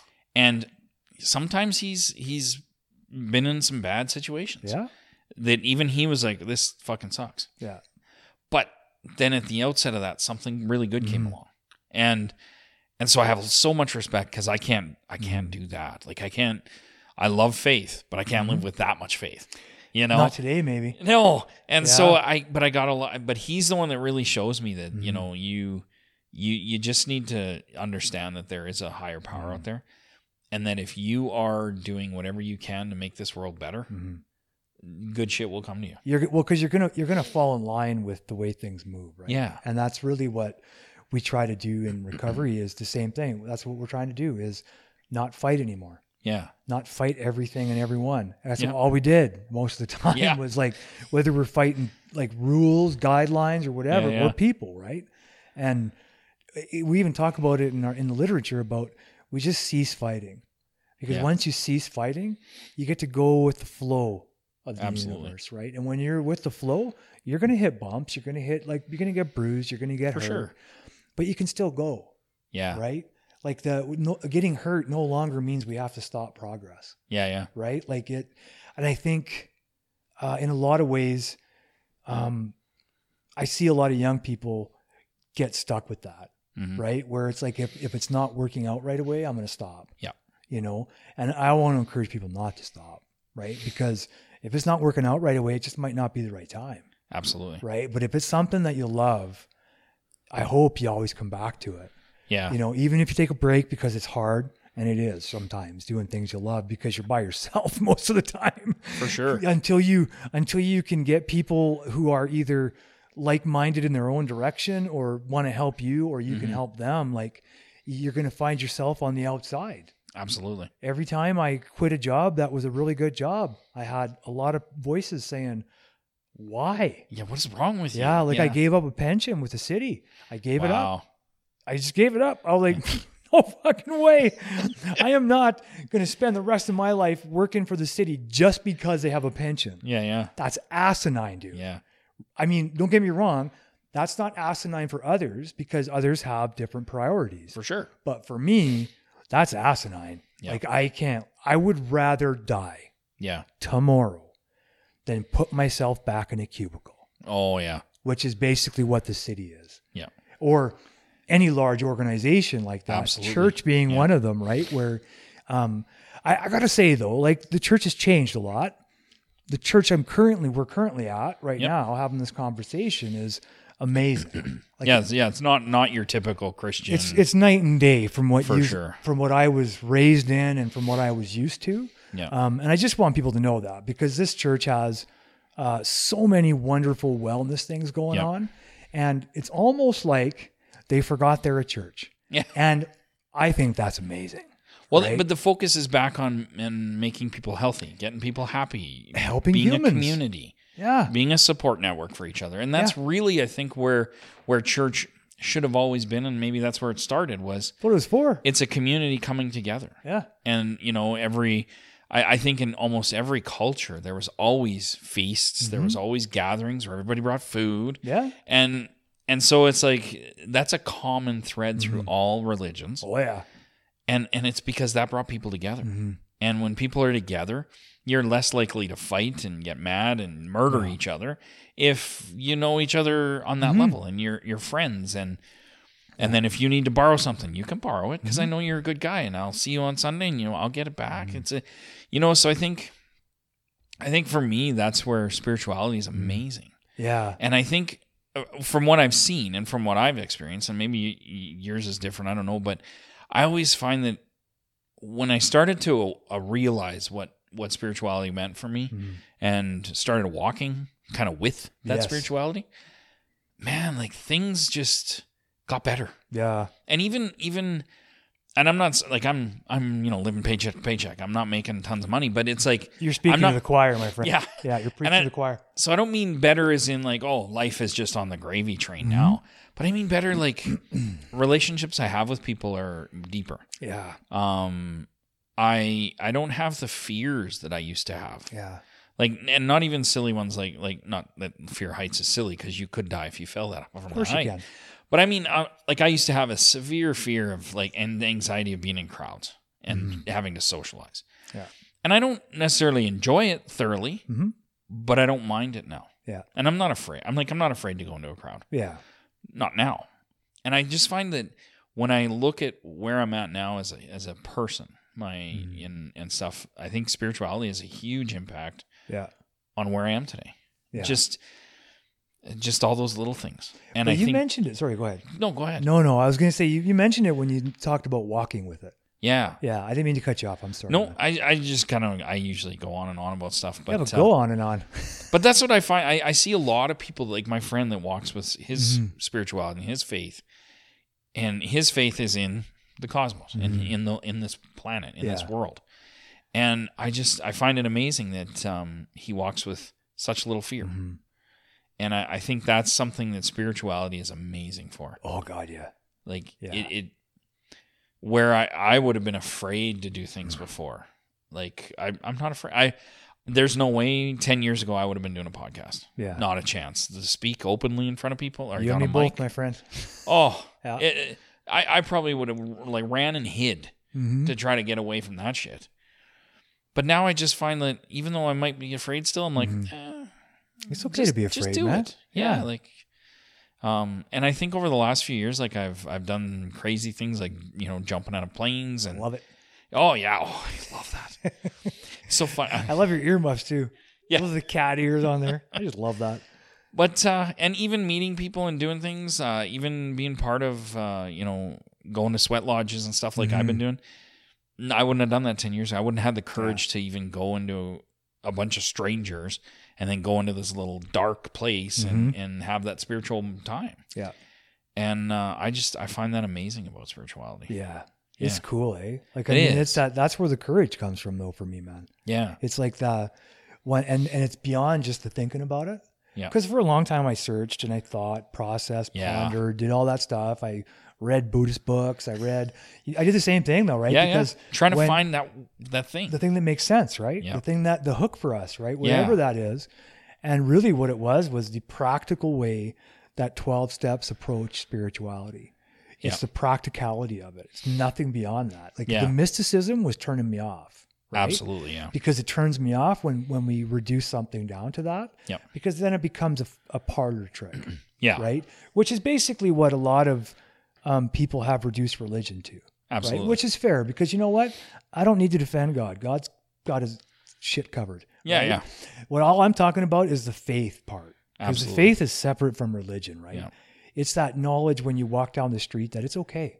Yeah. Even if I'm hit by a bus, it's okay. Yeah, yeah. Like, and one of the things that I do today, in terms of that faith part, to try to keep it at the forefront. So if I went last year?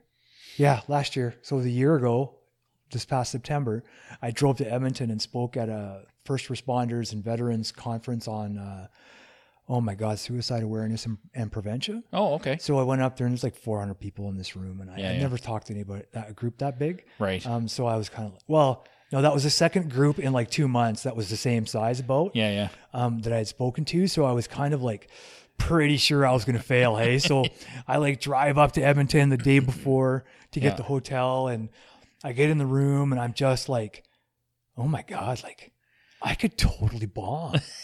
And I didn't like get pent up about it. Yeah, yeah. It was more like I laughed and I'm like, what if you're supposed to bomb? And then I'm like, well, what would that mean? Yeah. Like, you know, how would I handle bombing gracefully? Because I'd want to. Yeah, yeah. And I know I'm capable of it. I'm just as capable as anyone else of bombing, right? Yeah. So I just got comfortable with it, and it was weird. I didn't want to be comfortable with it, yeah. but I'm kind of like, does that make me a loser that I might be okay if I lose? Like, because I'm like, I actually feel okay about it. Yeah. Because I've learned, like we were talking about earlier, I've learned that through pain comes growth. Yeah, yeah. And through embarrassment, that's pain for me. Absolutely. Right? To be Yeah. embarrassed, I might as well just go blow my head off. For right? sure. Oh, yeah. There was a time in my life where I would have equated one with the other. Yeah. Reason for suicide, being embarrassed. Right? Right? Like, dude, that's a Yeah. giant leap. Yeah, yeah. Right? Absolutely. Yeah. So to experience this thing in this hotel room in Edmonton where I'm by myself, I'm there, I've got limited distraction, and I'm trying to prepare, right? And I'm just like, it's going to be okay. yeah. Went to sleep. Yeah. I woke up, had a shower, went down, had breakfast, and thought, it's like really going to be okay. Yeah, yeah. Like, even if they hate me, Yeah. it's going to be okay. Right? And Yeah. because no matter what happens, at the end of the day, I'm going to leave. Mm-hmm. I'm going to go home.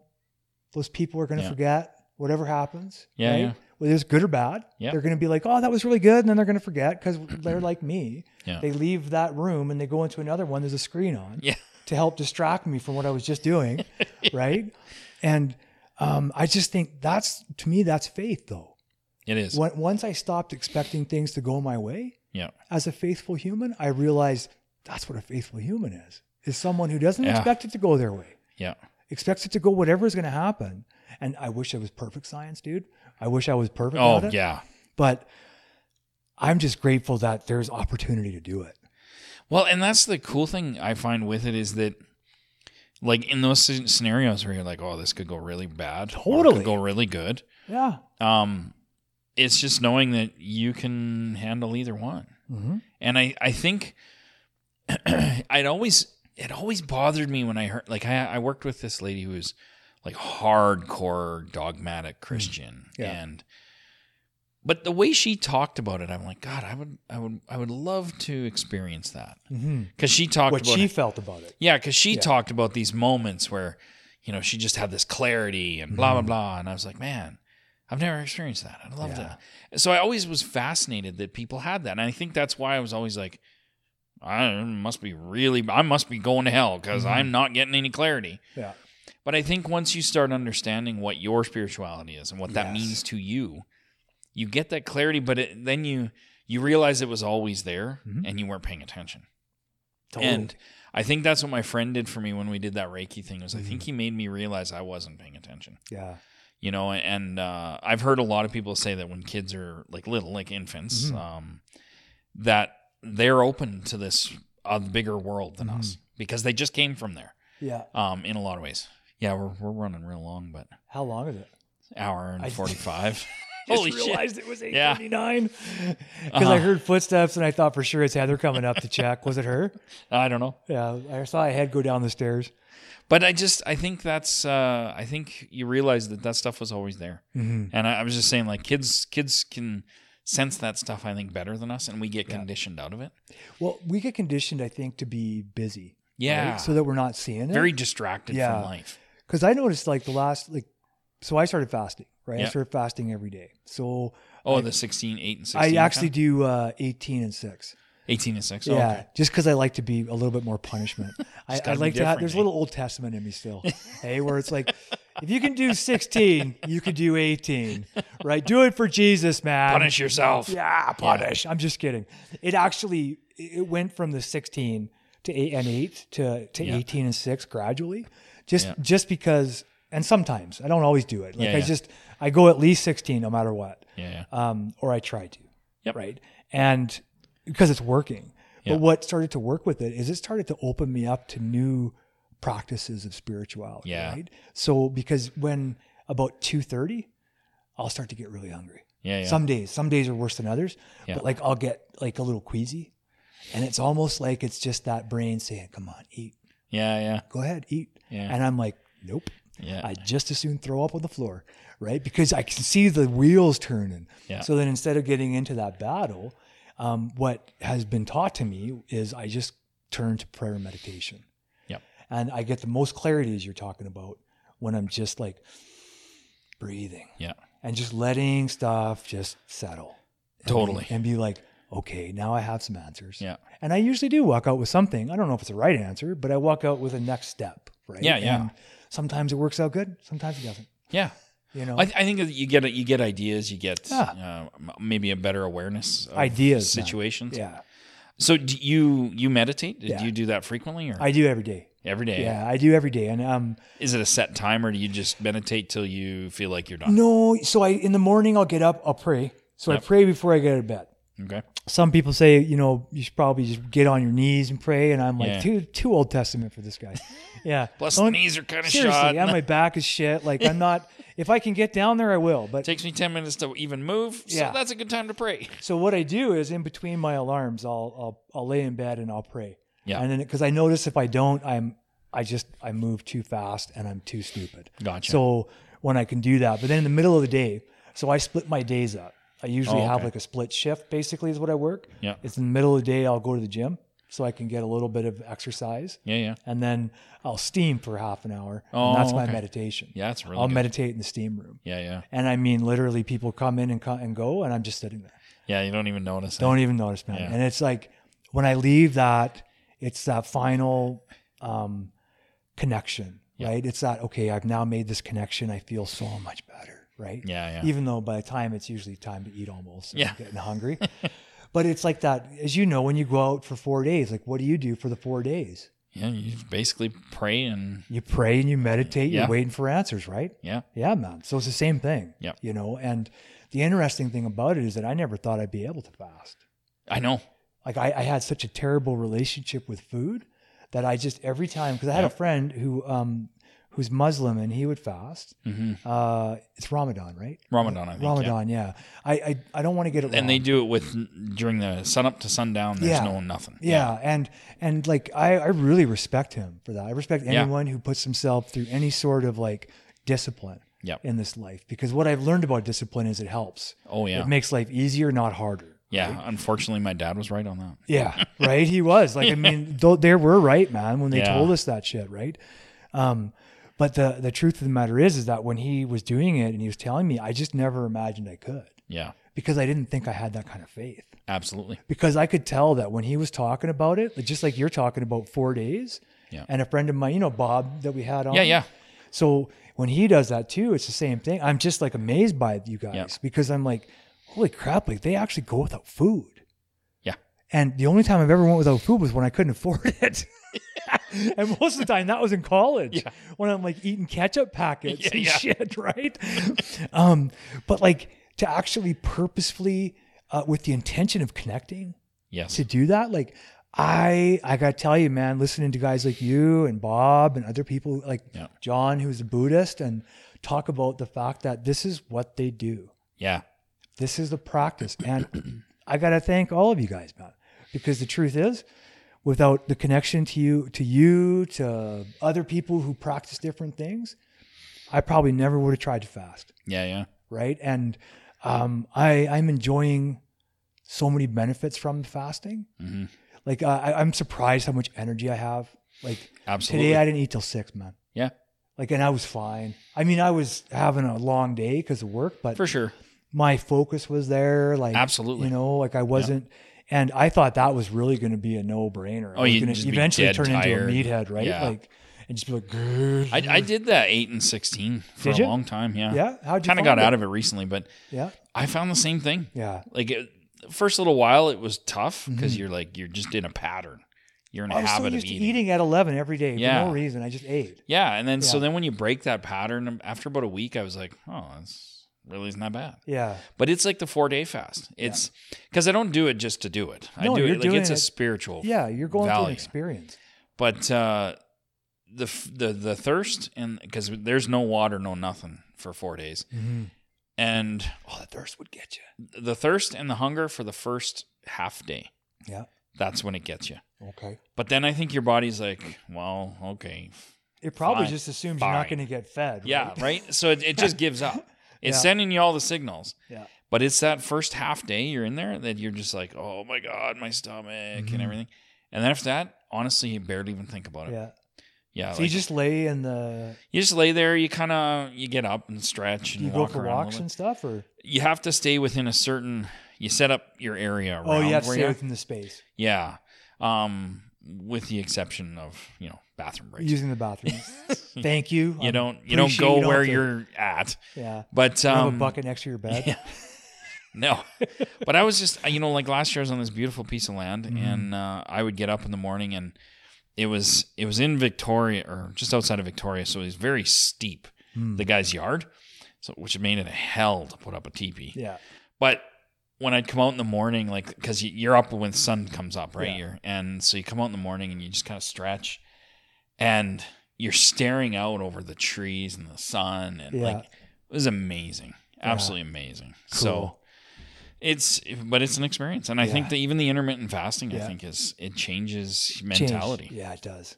Yeah. I didn't even recognize how like poor my relationship with food was. Like Yeah. I was eating way too much. Yeah. Like, well, I was still eating. I shouldn't say that because when I was lifting, back when I could lift and Yeah. work out. Well, you're all the burning time, a lot of calories. Well, then, but I was right? just still eating the same as I did back then. Yeah. Yeah. And you can't. Yeah, right? no, Because no. I was burning I made that probably mistake once, too. 5,000 calories a day back Yeah. then, right? Like, Yeah. I couldn't take enough calories in, Right. right? But anyway, dude, we got to be pushing on 2 hours. Yeah. here. We're getting close. We should So- cut this off. Yeah. So, was there any last words, man? Any parting shots? No, I got, I got nothing. I loved it. And I love Yeah. your show. I love doing this every Saturday. Dude, I appreciate you and I love you, Yeah. man. Yeah, Thank you very absolutely. much for coming on tonight. One last thing before we go. If anyone is wondering about Christmas time, please give me your money. I'm just kidding. Okay, if what we're talking about is the trip to Mexico in March. So this is not just a trip to get down to Mexico and get a suntan, which I will get anyway, trust me, because I will walk around almost naked in Mexico in my Speedo. Oh, So goody. if you want to see that, you got to come to Mexico. I'm just kidding. I don't wear a Speedo. I wear no swimsuit whatsoever. So we are going to go down there and we are going to try to help my friend finish his treatment center. Yep. And we are also going to try to get enough stuff together that we can bring Darcy with us. Woohoo! So that we can also have a podcast down there while we're down there, maybe one or two of them. And even do some video and stuff while we're down there. Although if you're not wearing clothes, we probably won't. I'll put clothes on for the video only because I care about children. That's it. It's because I care about children and the elderly. I really care about, I don't want to scare anybody. So yeah, if you guys are interested in helping us out in terms of getting this stuff together, or you have any ideas about maybe some stuff that we could consider doing while we're down there or taking with us when we go down there, don't hesitate to drop us a note. All the contact information is coming up at the end. And please, thank you so much for your support. I encourage any of you, if you're impacted by any of our podcasts or anything that we do, please let us know. Reach out if you want anything to be added, if you feel like we're missing something. I know that I don't know everything. That's what I know. Yep. And that's really the limit of my knowledge. So at that point, we're going to just call it a night. All right. Well, thanks, man. Thank you, Darcy. You bet. We would like to remind you that the opinions shared are those of the individuals and not representative of Freedom's Path Recovery Society or any other affiliation we may share with organizations or individuals. Thank you, Wild Rose United Church, for your open-hearted giving to the community at large in a multitude of ways. You have graciously provided space and love for us to work within, and we cannot thank the staff, volunteers, and members of the church enough for all that they do each and every day. Thank you again, Darcy Robinson. As usual, your work is incredible. Thanks for donating it to us.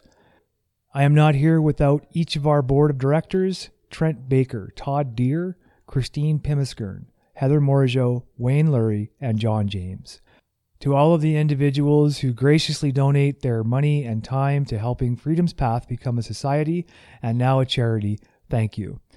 Who is Freedom's Path? We work directly with individuals and families struggling and suffering with addiction of all types, mental illness, codependency, and a multitude of difficulties humans bring forward as they attempt to make life-altering changes.